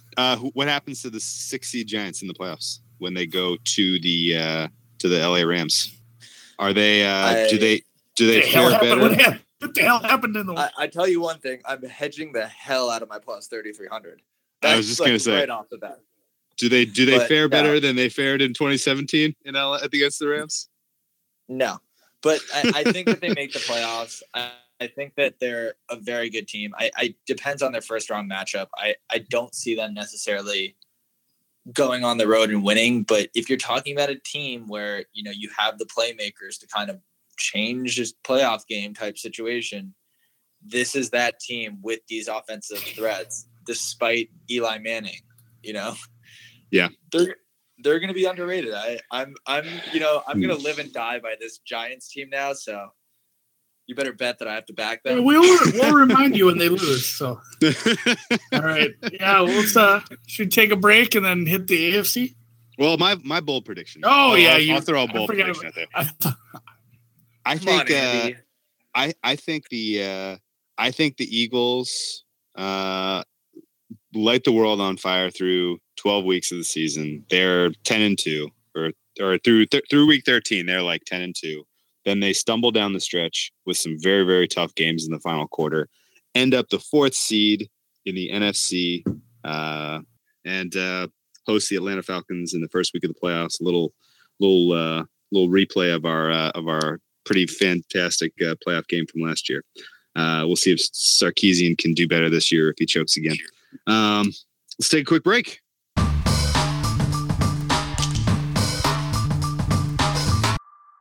And we're back. Let's dive into the AFC North here. Among the divisions that the bookmakers think are tilted in favor of the favorite, the Pittsburgh Steelers sit at -240. With the Ravens at +410, and then the 2 long shots at the bottom of the division, the state of Ohio, Cincinnati Bengals at 10-1 to win the North, Cleveland Browns, your hard knock darlings, at +1050. So about equal likelihood that these 2 teams from Ohio can pull off the impossible and win the AFC North. Let's start at the bottom and work our way to the top, because with Hard Knocks going on, everyone wants to talk about the Cleveland Browns. Browns. I just saw the best Browns tweet, by the way, and I'm going to read it on me. In its entirety. This is from a few hours ago. Somebody, I think at camp, reporting, it said Todd Haley upset with the defense getting too close to Baker Mayfield. Quotes: "Good teams don't touch the fucking quarterback." Unquote. And then it says Greg Williams : quote, "Block him then." this could turn out to be the best season of Hard Knocks ever, because these 2 guys, when your offense and defensive coordinator hate each other already. Oh, and they're just such outspoken personalities. They're under a head coach who has no control of this situation. Oh yeah, and Hugh has no control. You're right. And I actually have nice things to say about the Browns, but boy, there's so many volatile, messy parts to this situation that it could get real fun in a hurry. Comically. Yeah. Let's frame the season. Let's frame the 2018 season for anyone who hasn't followed Hard Knocks or followed the Browns of the last calendar year. There was some pretty high expectations for the Browns last year. I was high on them heading into the regular season. I thought that Kaiser could put it together and be a serviceable NFL quarterback. I thought they had talent on the defensive offensive side of the ball that could be developed into something worthwhile. They went 0-16. They did not win a single game. And they managed to find losses in surefire wins against the likes of the Packers and Brent Hundley. What was the real brutal beat? I remember first half they had no doubt surefire they were going to beat the Lions and managed to screw that up by spiking the ball on the goal line and running out the clock on themselves in the first half against the Lions. They did Browns things all season long. They couldn't cover to save their lives. They consistently turned it over in the red zone. Hugh Jackson looked utterly inept in all phases of being a head coach. I was stupefied that they did not win a game yet retained Hugh Jackson. Are you freaking kidding me? Does this guy have the secret Pilot J the books that were erased that the federal investigators are looking for, and he's holding that over the owner's head to retain head coaching duties? I don't know. But they go into the offseason with the number 1 pick overall again. They got the number 4 pick that they traded for last year by moving down in the draft. They take number 1 overall Baker Mayfield. Kid looks legit in the first preseason game. I'm sure we'll touch on that in a second. They bring in Tyrod Taylor to be the starting quarterback in a transition year. They draft some defensive talent, particularly in the secondary, which was by far and away their most gaping hole last year. With all that said, retaining Hugh Jackson is an enormous black eye on this team and on this franchise. Bringing in Todd Haley and putting him opposite Greg Williams, who is the worst defensive coordinator in the league, is utterly stupefying. And it's going to be entertaining, but it's not going to be good watching this team. And if you bet on their season win totals over, or you bet on this team week in, week out to cover the spread, God have mercy on you. BP, is there anything positive you can say about this franchise as we head into what they hope to be a course correction year from their 0-16 season? Are you ready to have some fun? Yes, lay it on me. You like the Browns to go to the playoffs? Do not make the playoffs, but they finished second in their division this year. Ooh, now that is hot. That is a very, very, very, very hot take. How do they make that happen? Just based on the fact that they have a talented roster? Part of this is that I'm going to be low on the Ravens. I'm going to be low on the Bengals, and that's part of it. But I think that the one piece that left is DeShone Kizer. Like, DeShone Kizer single-handedly crushed this team. I mean, this defense, they had more 3-and-outs than any other team in the NFL.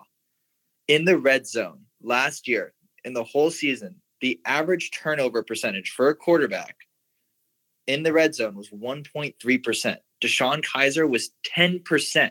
Oh, that's like impossible. Oh, my God. I didn't know it was that high. It was 9.5 something. I took the liberty of rounding because it's a podcast. I wanted to sound bigger, 10 times more likely. He was 10 times more likely to turn it over in the red zone than the average quarterback. That is unbelievable. And that's in the red zone. He had 28 turnovers last year. Tyrod in his career since 2011 has 23. Oh, my God. So you're talking about the fact that the Browns did a lot of Browns things last year. A lot of those were DeShone Kizer doing like DeShone Kizer things. And I think that we have to separate the two. And the fact of the matter is that their biggest problem on offense was the fact that they kept turning the ball over, and especially in crucial situations. They had 8 turnovers in the red zone. 8. by Kizer. Take out everything else. Take out field goals, turnover on downs, not getting it, whatever. I'm saying him turning it over alone was 8 times. And of those 8, 7 were from within the 10-yard line. You know how hard that is to do? Like, he was 10 times more likely, as you said. So, yes, this team is completely revamped their team. And you talk about the addition of Josh Gordon. You talk about the addition You talk about the addition of Jarvis Landry. You talk about the fact that David Njoku actually might be something for once. I mean, Deshaun Kaiser was the single worst quarterback outside of Brett Hundley in the NFL last year. He completed 53.8% of his passes for 6.1 yards per attempt. He was awful across the board. And now all of a sudden you have a team, they've come in, they've revamped their offense. Tyrod is playing with by far the best offense he's ever played with. Yes, they lost Joe Thomas, but they did do a good job they brought in Carlos Hyde. They brought in probably one of the best wide receiver cores in the NFL if they stay healthy and if they stay on the field, which is obviously part of this argument.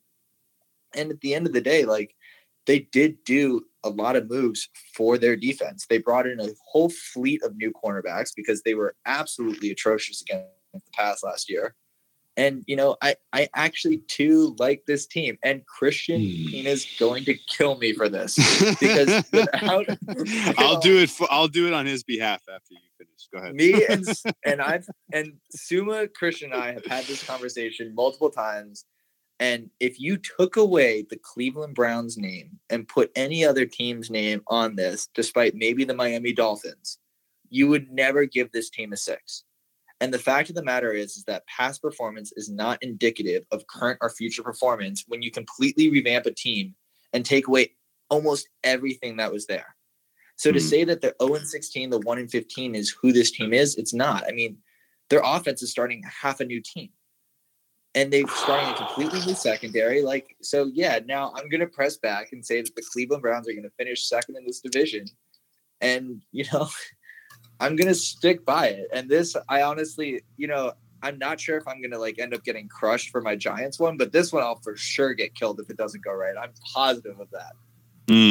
Okay. Well, let's talk about their win total for a second. It opened at 4.5 with standard juice. If you wanted to bet Cleveland over 4.5 right now, you would have to lay minus 360. So everyone's put money on the over. You think over 360s minus 360s worth? Okay. Okay. Over 4.5 minus 360. Okay. I'll put you down for a couple units. We'll keep them in play for the whole season for you. But in seriousness, the parts of the argument where you lose me on the Browns is the fact that the coaching staff is back, effectively intact, with the addition of Todd Haley, who got fired from Pittsburgh last year. Kaiser, those numbers that you quoted, that was a genuine reaction. Those are eye-poppingly bad. It's like almost impossibly bad. And anyone is an upgrade over that, presumably. Tyrod Taylor, especially, because I find that he's consistently underrated as a quarterback in the way he protects the ball. All that said, a lot of Kaiser's interceptions, and I only really remember some of the early in the season ones, because after about week 5, after the Browns lost to the Jets, which was an utterly spectacular loss, I don't even want to relive it. It was so mentally scarring. They managed, I think, to go into the red zone 3 times and turn the ball and get 0 points out of it or something like that in the first half. It was utterly mind blowing that they blew that game. But the way that they turned the ball over, I felt like I wanted to put as much or more of the blame on Hugh Jackson as I did on Kaiser. They called some unspeakably ridiculous, shovel pass with a pull out blocker that had a defensive tackle coming in free in the shovel passing lane in one of the turnovers. They asked Kaiser to do these ridiculous things that he just was in no way, shape, or form capable of. And I don't know that I have a whole lot of confidence that you're going to get a better performance out of the coaching staff just by taking the plays and now handing them over to Todd Haley, who's determined to make a point that he should get another crack at a legitimate, offensive coordinator position, I guess. I don't know. And this is maybe nowhere more significant than the defensive side of the football. Greg Williams called just an egregious amount of base defense. He had safeties lining up 30 and 40 yards down the field when, teams were trying to convert 3rd and 10s. And he gave up absolutely obscene passing passing yardage in especially bad situations. Like they just needed to not give up 10 yards and they gave up 11. And that happened time and again in high leverage situations during the course of the second half of games. And I didn't see anything that suggested to me that Greg Williams learned his lesson and is now going to do things, more effectively as a defensive play caller. If anything, he's making statements to the media like, I'm going to do more of what I did last year because what I was trying to do was right. We just didn't do it enough, or we didn't have the right players. And so I'm still buyer beware with these Browns. They're going to have to prove it to me. I don't think I'm going to be backing them on the week by week basis until they truly show me something. And that's even with being a fan of Tyrod Taylor's abilities and in general positive about all of the draft picks they've made over the last couple of years. At least this year and last year, I thought they'd made some good draft picks. Are you with me on the negative side of the Browns, or are you buying BP being bullish on the Browns, Andy? I like the Browns. You like them? Okay. All right. I'm going to go. It's probably going to be one of my season win totals. I'm going to pay a little extra, go the over 6. They will do it with all the pieces they've put in place, with the better quarterback, with some good offensive players, with some great defensive players, despite the coaching staff and the hullabaloo that will be caused by Hard Knocks. I'm absolutely on them to get 6 or 7 wins. You can't just bet against a team because they were bad the year before. That doesn't prove to work very often. That's not how the NFL works on the regular. I just don't see how they can go 3, 4, 5 wins again. I think 6 is their bottom. It's funny that it's not like they have a huge range. Like 8-8, that would be the absolute tippy top. I really have gone over the schedule and I put them at 7 wins a lot. So I think that's where they're going to sit 7-9. 8-8 could happen, and I could push. Hell, I could lose. They go 0-16. Nothing would surprise me with this coaching staff, but yeah, I don't see them. I don't see them pushing for the playoffs. Obviously, because let's say even in the AFC, let's say you put a hefty chunk on over 6, and you look at their. I'm just saying spitballing, and you look at their schedule. At what point are you concerned? Like they start out 0 and what, and you're concerned? I mean, 0 and 10 would be a problem. At that point, I'm looking. You need them to come out and sweep the rest of the season. They're not going to be favored. They're not going to be favorites in very many games, but the tough schedule. But the Jets, the Raiders, the Bucks. They get the Chiefs. The Chiefs at home. The Bengals will be better, but it's still a good divisional game at home. I think they can beat the Panthers at home. I don't see how they don't get at least 1 win against the Bengals. It's just 7 wins definitely for me. They're a team I like, and I like a lot of teams in this division somehow. Okay, so personally, I'm still stuck. I mean, I cannot get over the fact that they brought in Todd Haley and they brought back Hugh Jackson after what happened last year and paired him with their savior of their franchise, Baker Mayfield. From what we've seen, from what we've heard, this kid looks like he's got the goods.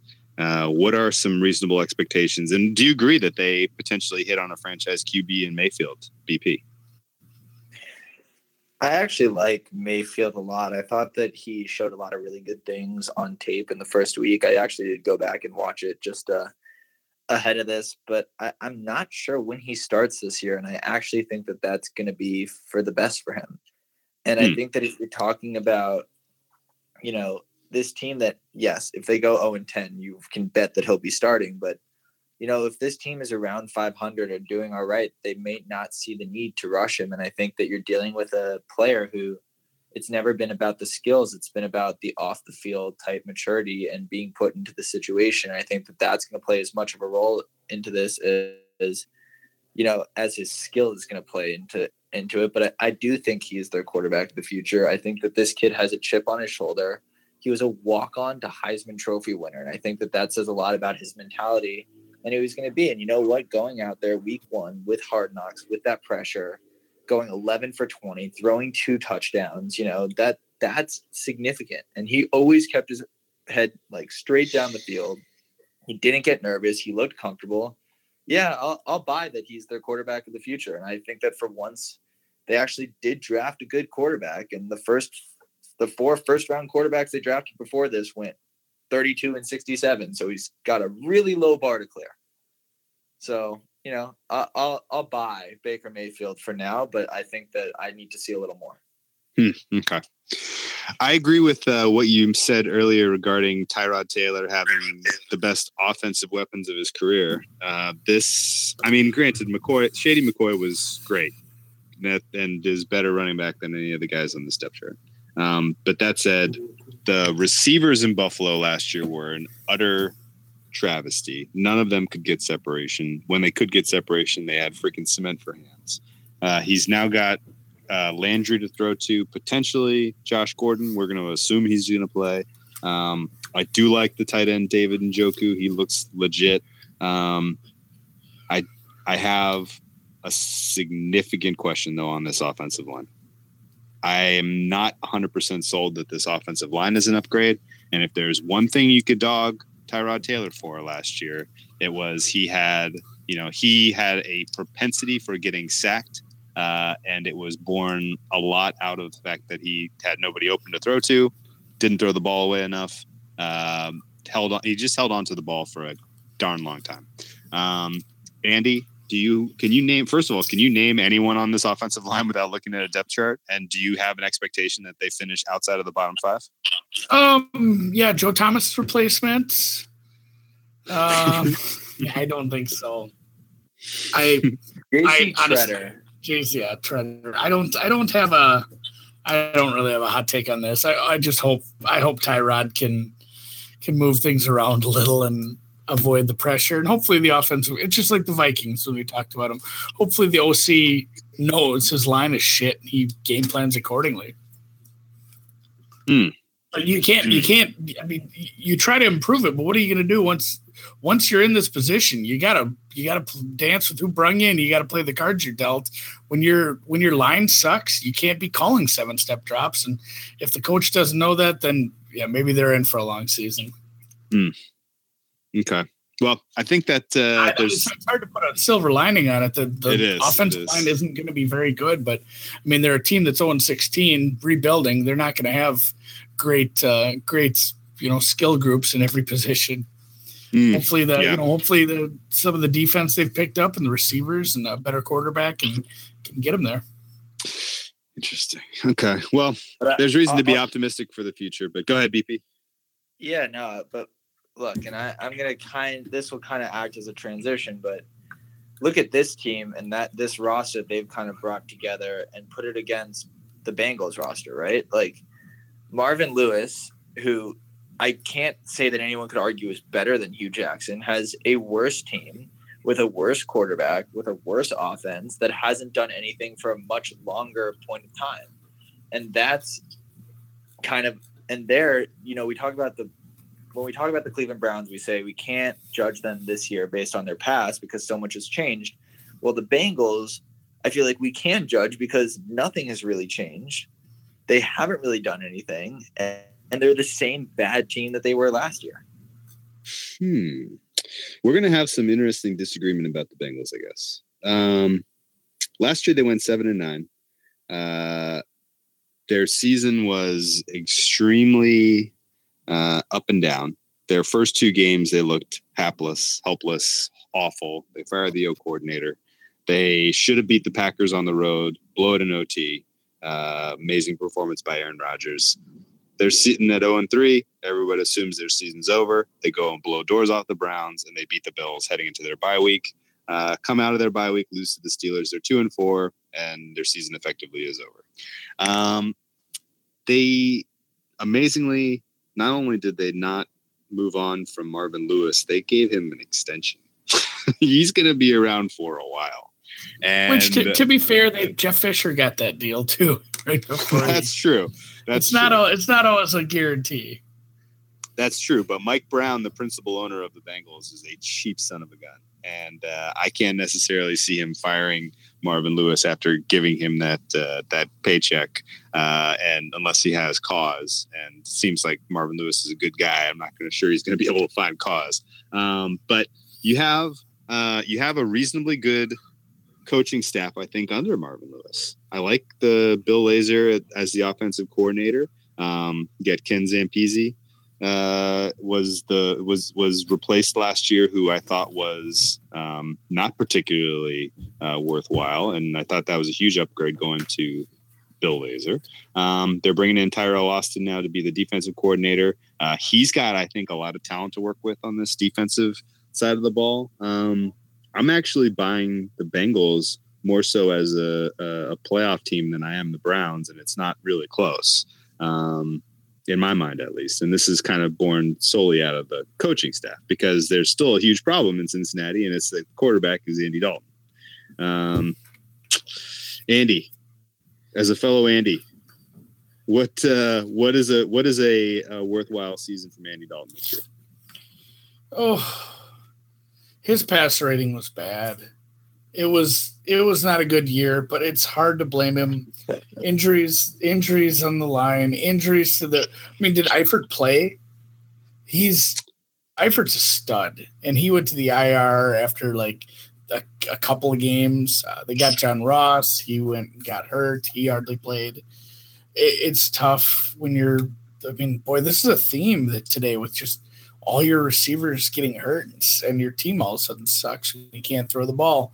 Firing an offensive coordinator partway through the season, bringing in that Lazor guy, which I want to give him a little bit of a benefit of the doubt. It's tough to come in and become an offensive coordinator in the middle of the season. He's had a whole off season to work with him now. I think that could possibly play as far as the offense taking a step a little forward. I'm not high on Andy Dalton, but he's still a serviceable quarterback who can play semi-efficiently if Eifert, Ross, everybody, and they have another receiver there who's pretty decent. I think they can AJ Green. Yeah, I think they can be a good pass offense. They have a decent defense. It's not a team I believe in a lot because of the Marvin Lewises of the world, but I am going to give Bill Lazor a little benefit of the doubt, and hopefully the offense can pick it up, stay healthy, and they seem like a middle of the pack team. And as we talked about this a lot with the NFC East, 8-8, not going to get it done in the NFC. 9-7 is not going to get it done. There's probably going to be a 10-win team that doesn't make the playoffs. If you can get 10 wins in the AFC, you might have a bye. That's hyperbole, but they like 9-10 wins. That's what you're shooting for in the AFC. It's not a ton. Like, it's not easy, but it's not a ton. And I'm going to allude to the next team too. I think the Ravens and the Bengals are teams that can get to that 9-10 win spot and get into the playoffs in the weaker of the conferences. So BP, you're cold. You're cold. Oh yeah, no. That if we want to spin positives about Cincinnati, I'm happy to start on the defensive line and in their pass rush. Geno Atkins is one of the more underrated players in the NFL in my book. They got a rising star in Carl Lawson, who is super duper effective at getting pressure. Carlos Dunlap is a fine piece. Michael Johnson has a good pass rush. They have a decent tandem at cornerback in Drake Kirkpatrick and William Jackson. That overall, I think the Bengals are going to be an under team this season. I'm going to be looking for unders in a lot of games where I think their pass rush is going to be able to disrupt the flow of the opposing offense. And if their own offense can do much of anything, if Andy Dalton in his 8th season as quarterback of the Cincinnati Bengals can, show us some glimmer of the guy that was borderline Pro Bowl material 3 seasons ago, I like their chances to steal a playoff spot or even outright steal the AFC North. What is what is the other side of that coin as far as Andy Dalton goes, BP? Well, he is what he is, and he'll never be effective. He did throw 3 touchdowns in the preseason game, if you count the one that he threw to Kyle Fuller. No. He had like a perfect quarterback rating or something, I thought. Oh, he did throw that one pick 6. Okay. But so I couldn't help myself. Look, I get why there's things that are good about the Bengals. I do. But at the end of the day, like, that defense that we speak about had 14 takeaways last year. That was second worst in the NFL. They're starting safeties. And when you have George Ayoka and Sean Williams, and they had 2 interceptions. 2. Yeah, they're not good at safety. 5 times last year, they scored fewer than 10 points. And you can tell me that, oh, well, Tyler Eifert's back. Well, yeah, that's great. He's played 8 or fewer games 3 out of the last 4 seasons. And in 2 of those, he played 3 or fewer. So he's been an injury concern all years except for 1 year, which he played 13 or 14 games. So I don't actually have the confidence that he's going to be back. I mean, they lost their backup in A.J. McCarron, so they really don't have a backup plan here if Andy Dalton doesn't go well. And last year he averaged 207.4 per game, which was his career low and 30 yards below his career average. Oof. And part of that also was the fact that they only attempted 510 passes last year, which was 7th fewest in the NFL. But, when I look at this team and I look at this offense, they were 4th in pace of play, but dead last in plays per game. Wow. 2nd to last in yards per drive, dead last in plays per game, 4th in pace of play. Offensive line opened up 1.29 yards before contact, bottom 10 in the NFL. You're running the game 57. You're running the ball 58% of the time, but you're only opening up 1.5 yards a game. So I don't know. Like, you're telling me to sit here and buy this offense when week 1 they have to go to Indianapolis for Andrew Luck's first game in God knows how long. They get Baltimore at home, who I think is not as good as they might be, but I think they're better than the Bengals. They have to go then to Carolina and Atlanta back-to-back. They get Miami, who's going to suck, fine. But then they get Pittsburgh, have to go to Kansas City, and then they get Tampa Bay at home. They come out of that bye. They have New Orleans, and then have to go to Baltimore. And you look at their first, 10 games, and there's 2 that I can circle as wins, and the other 8 I could almost see as losses. So, I look at their schedule. They're going to have to put up points if they're going to compete. And, you talk about, these are 3 teams playing for a wild card. Like, the Steelers are winning this division. But Ooh, okay. Go ahead. But I'm really sitting here on an island. I think you guys should find me to take on me. I think that's what this is. No, this is excellent. No, we didn't know some of these things till 20 minutes for recording when you start posting all this garbage that you think. And anyway, podcasts are better if there's disagreement and stuff. It's fun to argue. Absolutely. Okay, this is great. We're all just guessing. Yeah, I know. Absolutely. 0 playoff wins. 15 seasons, 0 playoff wins. That's inexcusable. And you're plus 500 to make the playoffs. It is minus 700 right now to bet on the Bengals to miss the playoffs. And you just inked a new deal. It's unbelievable. No. I wish that I could be Marvin Lewis. If I could be shitty at my job for that many years and still get paid more and more, good for him. Good for him. I don't know what he has on them, but it must be amazing. Because that's the only explanation for how someone that has had so few success for such a substantial amount of time still has a job. But no, I just can't see it with this team. I don't like their schedule. I don't like their offense. And, I could see a point. And if they have to bring in Matt Barkley, this season's over. It's over for them. And that's true. That's true. Okay, well, you've successfully talked me out of really getting crazy on an alt wins over on Cincinnati. I'm gonna just play them week in, week out. I'm gonna play them in against teams that I think have vulnerabilities on the offensive line. That includes week 1 at Indianapolis. I like Cincinnati in that game. And it includes week 3 against Carolina. Cincinnati will get extra rest off of Thursday Night Football before heading at Carolina. And I think the pass rush for the Bengals might be the difference in that game and getting a win against Cam Newton in Charlotte. So I'll cool my jets a little on Cincinnati and just try to bet them in game. Let's move down the ladder and talk a little bit about the Baltimore Ravens. Andy, frame some of the positive nature of this team for me with the Ravens. Oh, the biggest positive would be for Joe Flacco to fall down a well. And maybe we could just hear, no offense, Mr. Flacco. I'd feel terrible if that actually happened now. But I really would like to see Lamar. They have some positives. They have a great defense.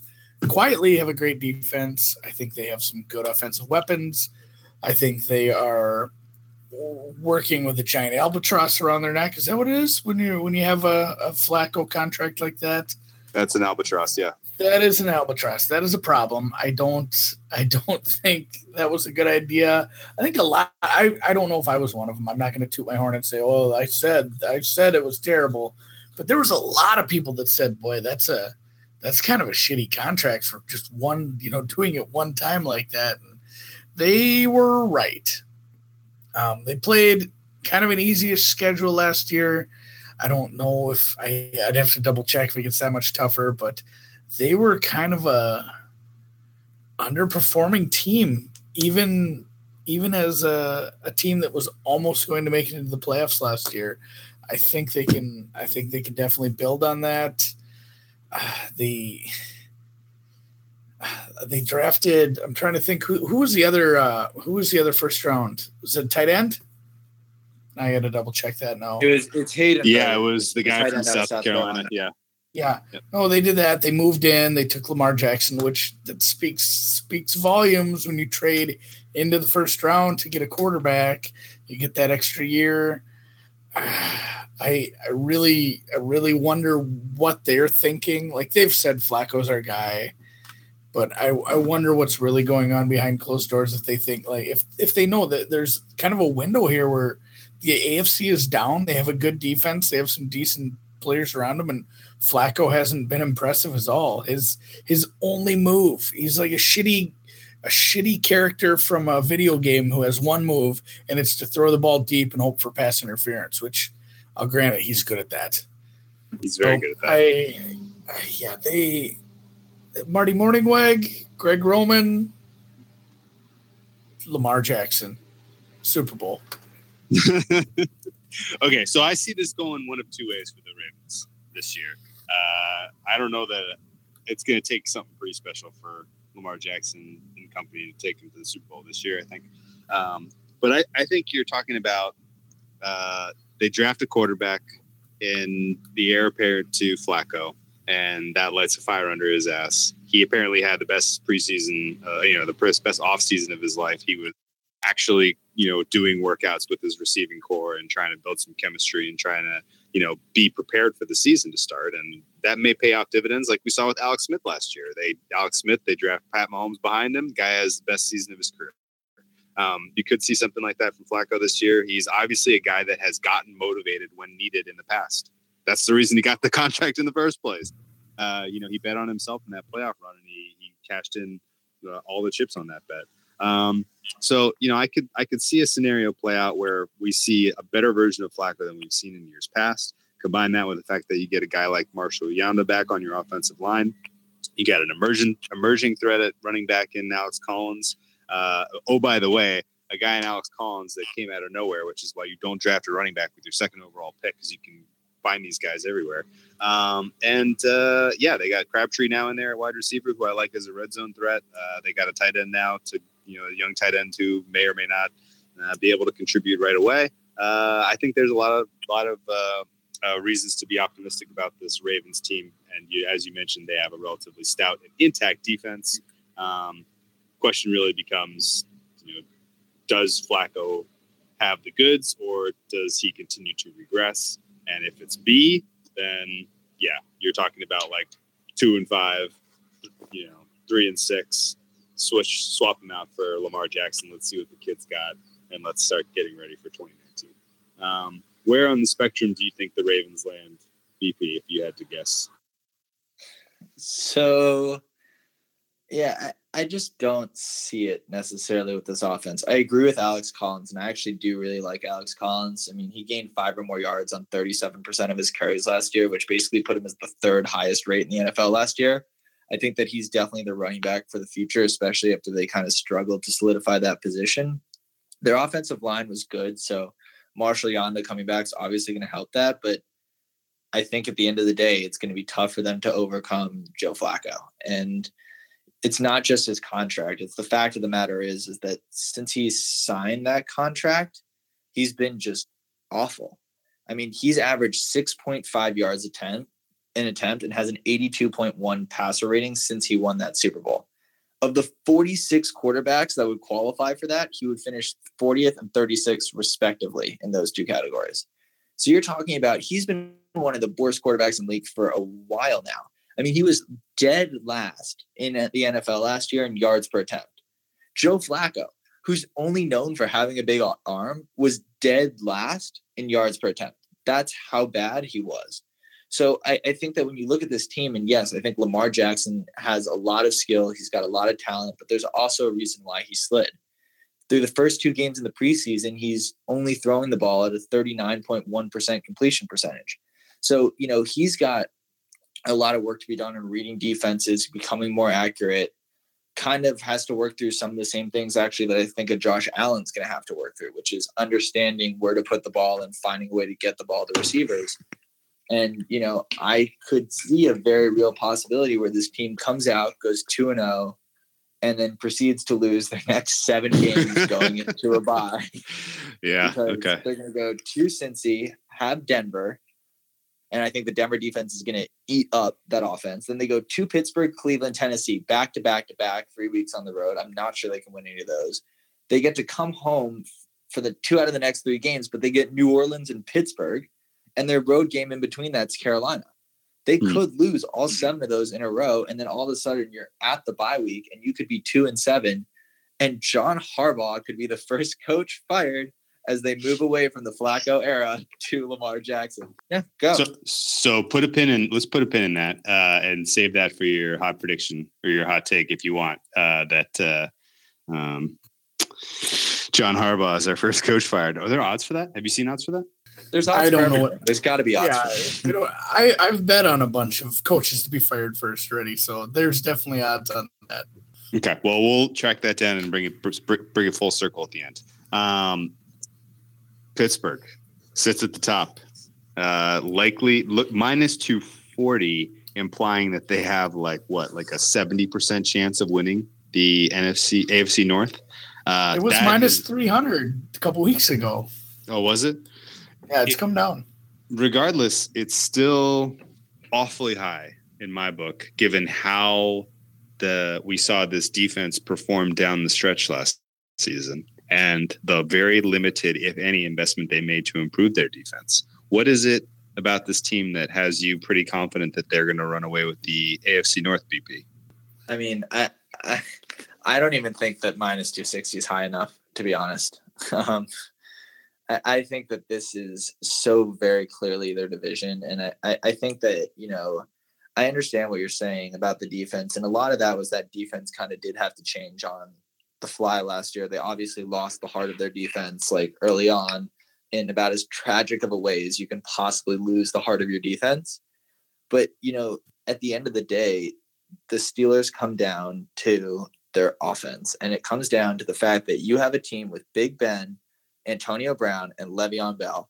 And the fact of the matter is, as long as you have those 3 guys on the field, any team is going to have a problem against them. You have the best running back in the league. That helps you maintain the ball. It buys your defense time. It puts points on the board.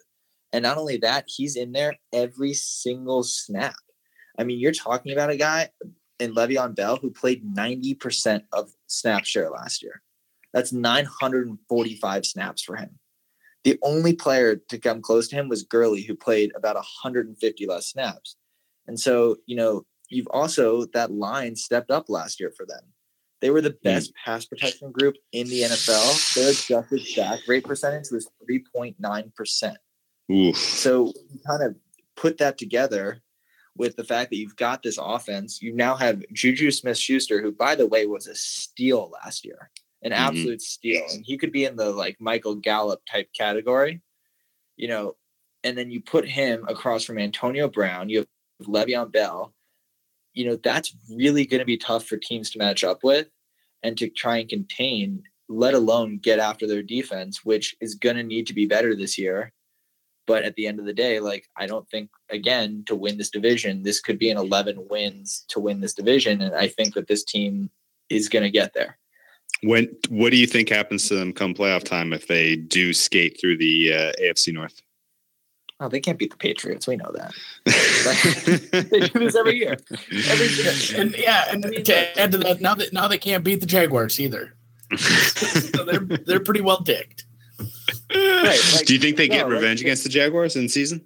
Jaguars come up on their schedule week 11, and they have to go down to Florida. Yeah.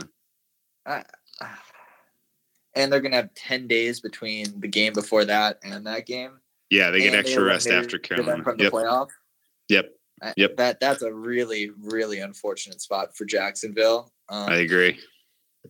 I Agreed. Think then going to Denver after that's a problem. But, you know, I do think they get their revenge on Jacksonville. And you know what? Like, the Steelers are just regular season champs. Like, they do this every single year, and they continue to crank out these 12-4, 13-3 seasons. And nothing has changed to make me think otherwise. I do think one thing worth noting, just to be fair on the negative side, is their new offensive coordinator, Randy Fitcher, who's, you know, was their QB coach. Can you guys tell me when the last time he, you know, was calling plays on an offense? Oh man, was it like a high school team or something? 2006 University of Memphis. Yikes. Okay. 12 years since he called plays. But if you're ever to come back to it, having who he has on his offense is going to make it a whole lot easier. But that said, I will put that out there as the one thing that could kind of hamper them early on. I just think that this division outside of them is kind of weak, fringy, maybe not playoff teams, and then a legitimate playoff contender. Okay. And I guess I'd like to, a good point I'd like to touch on is that 2006 Memphis Tigers football team. What? They went 2-10, if memory serves me right, along with the Wikipedia page I have pulled up in front of me. They went 2-10 that year, only beating Chattanooga and the absolute dumpster fire that was UTEP. Yeah, that is a sneaky little spot, like, where that's a problem. But do they have Le'Veon Bell? Do they have Antonio Brown? Yeah. Do they have Antonio Brown? I guess the injury today was nothing, but the Bell holdout, a thing I can't quite figure out. And I guess maybe it is the easiest thing in the world to figure out. It was just a case of somebody being a little bitch. But Ben Roethlisberger, hey, I'm going to retire. I don't want to play anymore. And then, I guess I'll come play another year. And then they draft a quarterback in the third, fourth round? When did they get Rudolph? Third round? And yes. Yeah. He bitched about it. Like, well, what are you doing drafting a quarterback? Dude, you said you were going to retire last year. I'm assuming that means you're going to retire at some point in the near future. We have to have somebody. I didn't like that, but I did love how he kind of turned around and then he's had some nice things to say about Mason Rudolph after the preseason game. That was a little worrisome for me when he has brought that up a couple times where I'm not sure if I want to play anymore. He's always banged up, but never completely injured. He's always just kind of halfway banged up because he's just a big, fat bodied quarterback. But you can't deny their offense is good. And on the same turn, you can't deny the defense is not. It's going to be a bit of an issue. They're going to be kind of like a couple other teams we talked about, maybe similar to the Giants, but with a little better situation. They need that offense to carry them because the defense is not going to be a top squad in the league. Wow. Okay. I don't love the coach. Yeah, right. Yes. I think that the AFC North is a story of 3 head coaches who probably should have been fired off last offseason and who were retained. And, you're going to be limiting your likelihood of winning the Super Bowl as a team that's as talented on offense as the Steelers, or a team that's invested as much in draft capital as the Browns by retaining these guys. And it's really a shame because I'd like the league overall to be more competitive, and these are some fun teams to cheer for and watch. So let's hope that they exceed expectations this season. And with that, let's wrap this up. Put it up for the people. You got any hot predictions on the way out the door, Andy? Ravens plus 450 to win the division. Ooh, nice number. Lock it up. I mean, I've already bet it. That's just something I bet. I like them. I just think it's a little overvalued on the Steelers, the way their defense is. And I mean, they could win 13 games with that offense. It's just the AFC is kind of wacky right now. That's about as hot of a take as I'm going to get on the AFC North. Okay. I'd like to thank BP for taking the time for us this evening and coming and being a really good guest. Just giving you someone to disagree with, What's your hot take? So you gonna stick with Harbaugh to be the first coach fired, or do you like something else in the AFC North? I mean, I think that the Browns finishing second is probably as hot of a take as that is pretty good. That is pretty as I'm going to get here because I just don't have enough conviction around the Ravens. And I think the Bengals finish last in this division. I do. I don't see a way they're not the worst team in this division.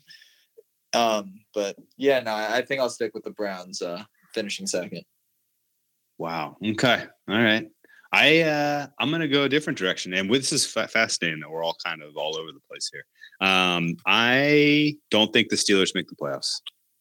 I think that there are too many red flags about health and, Le'Veon Bell, you brought up great points about how important he is. I worry about this, extended holdout again.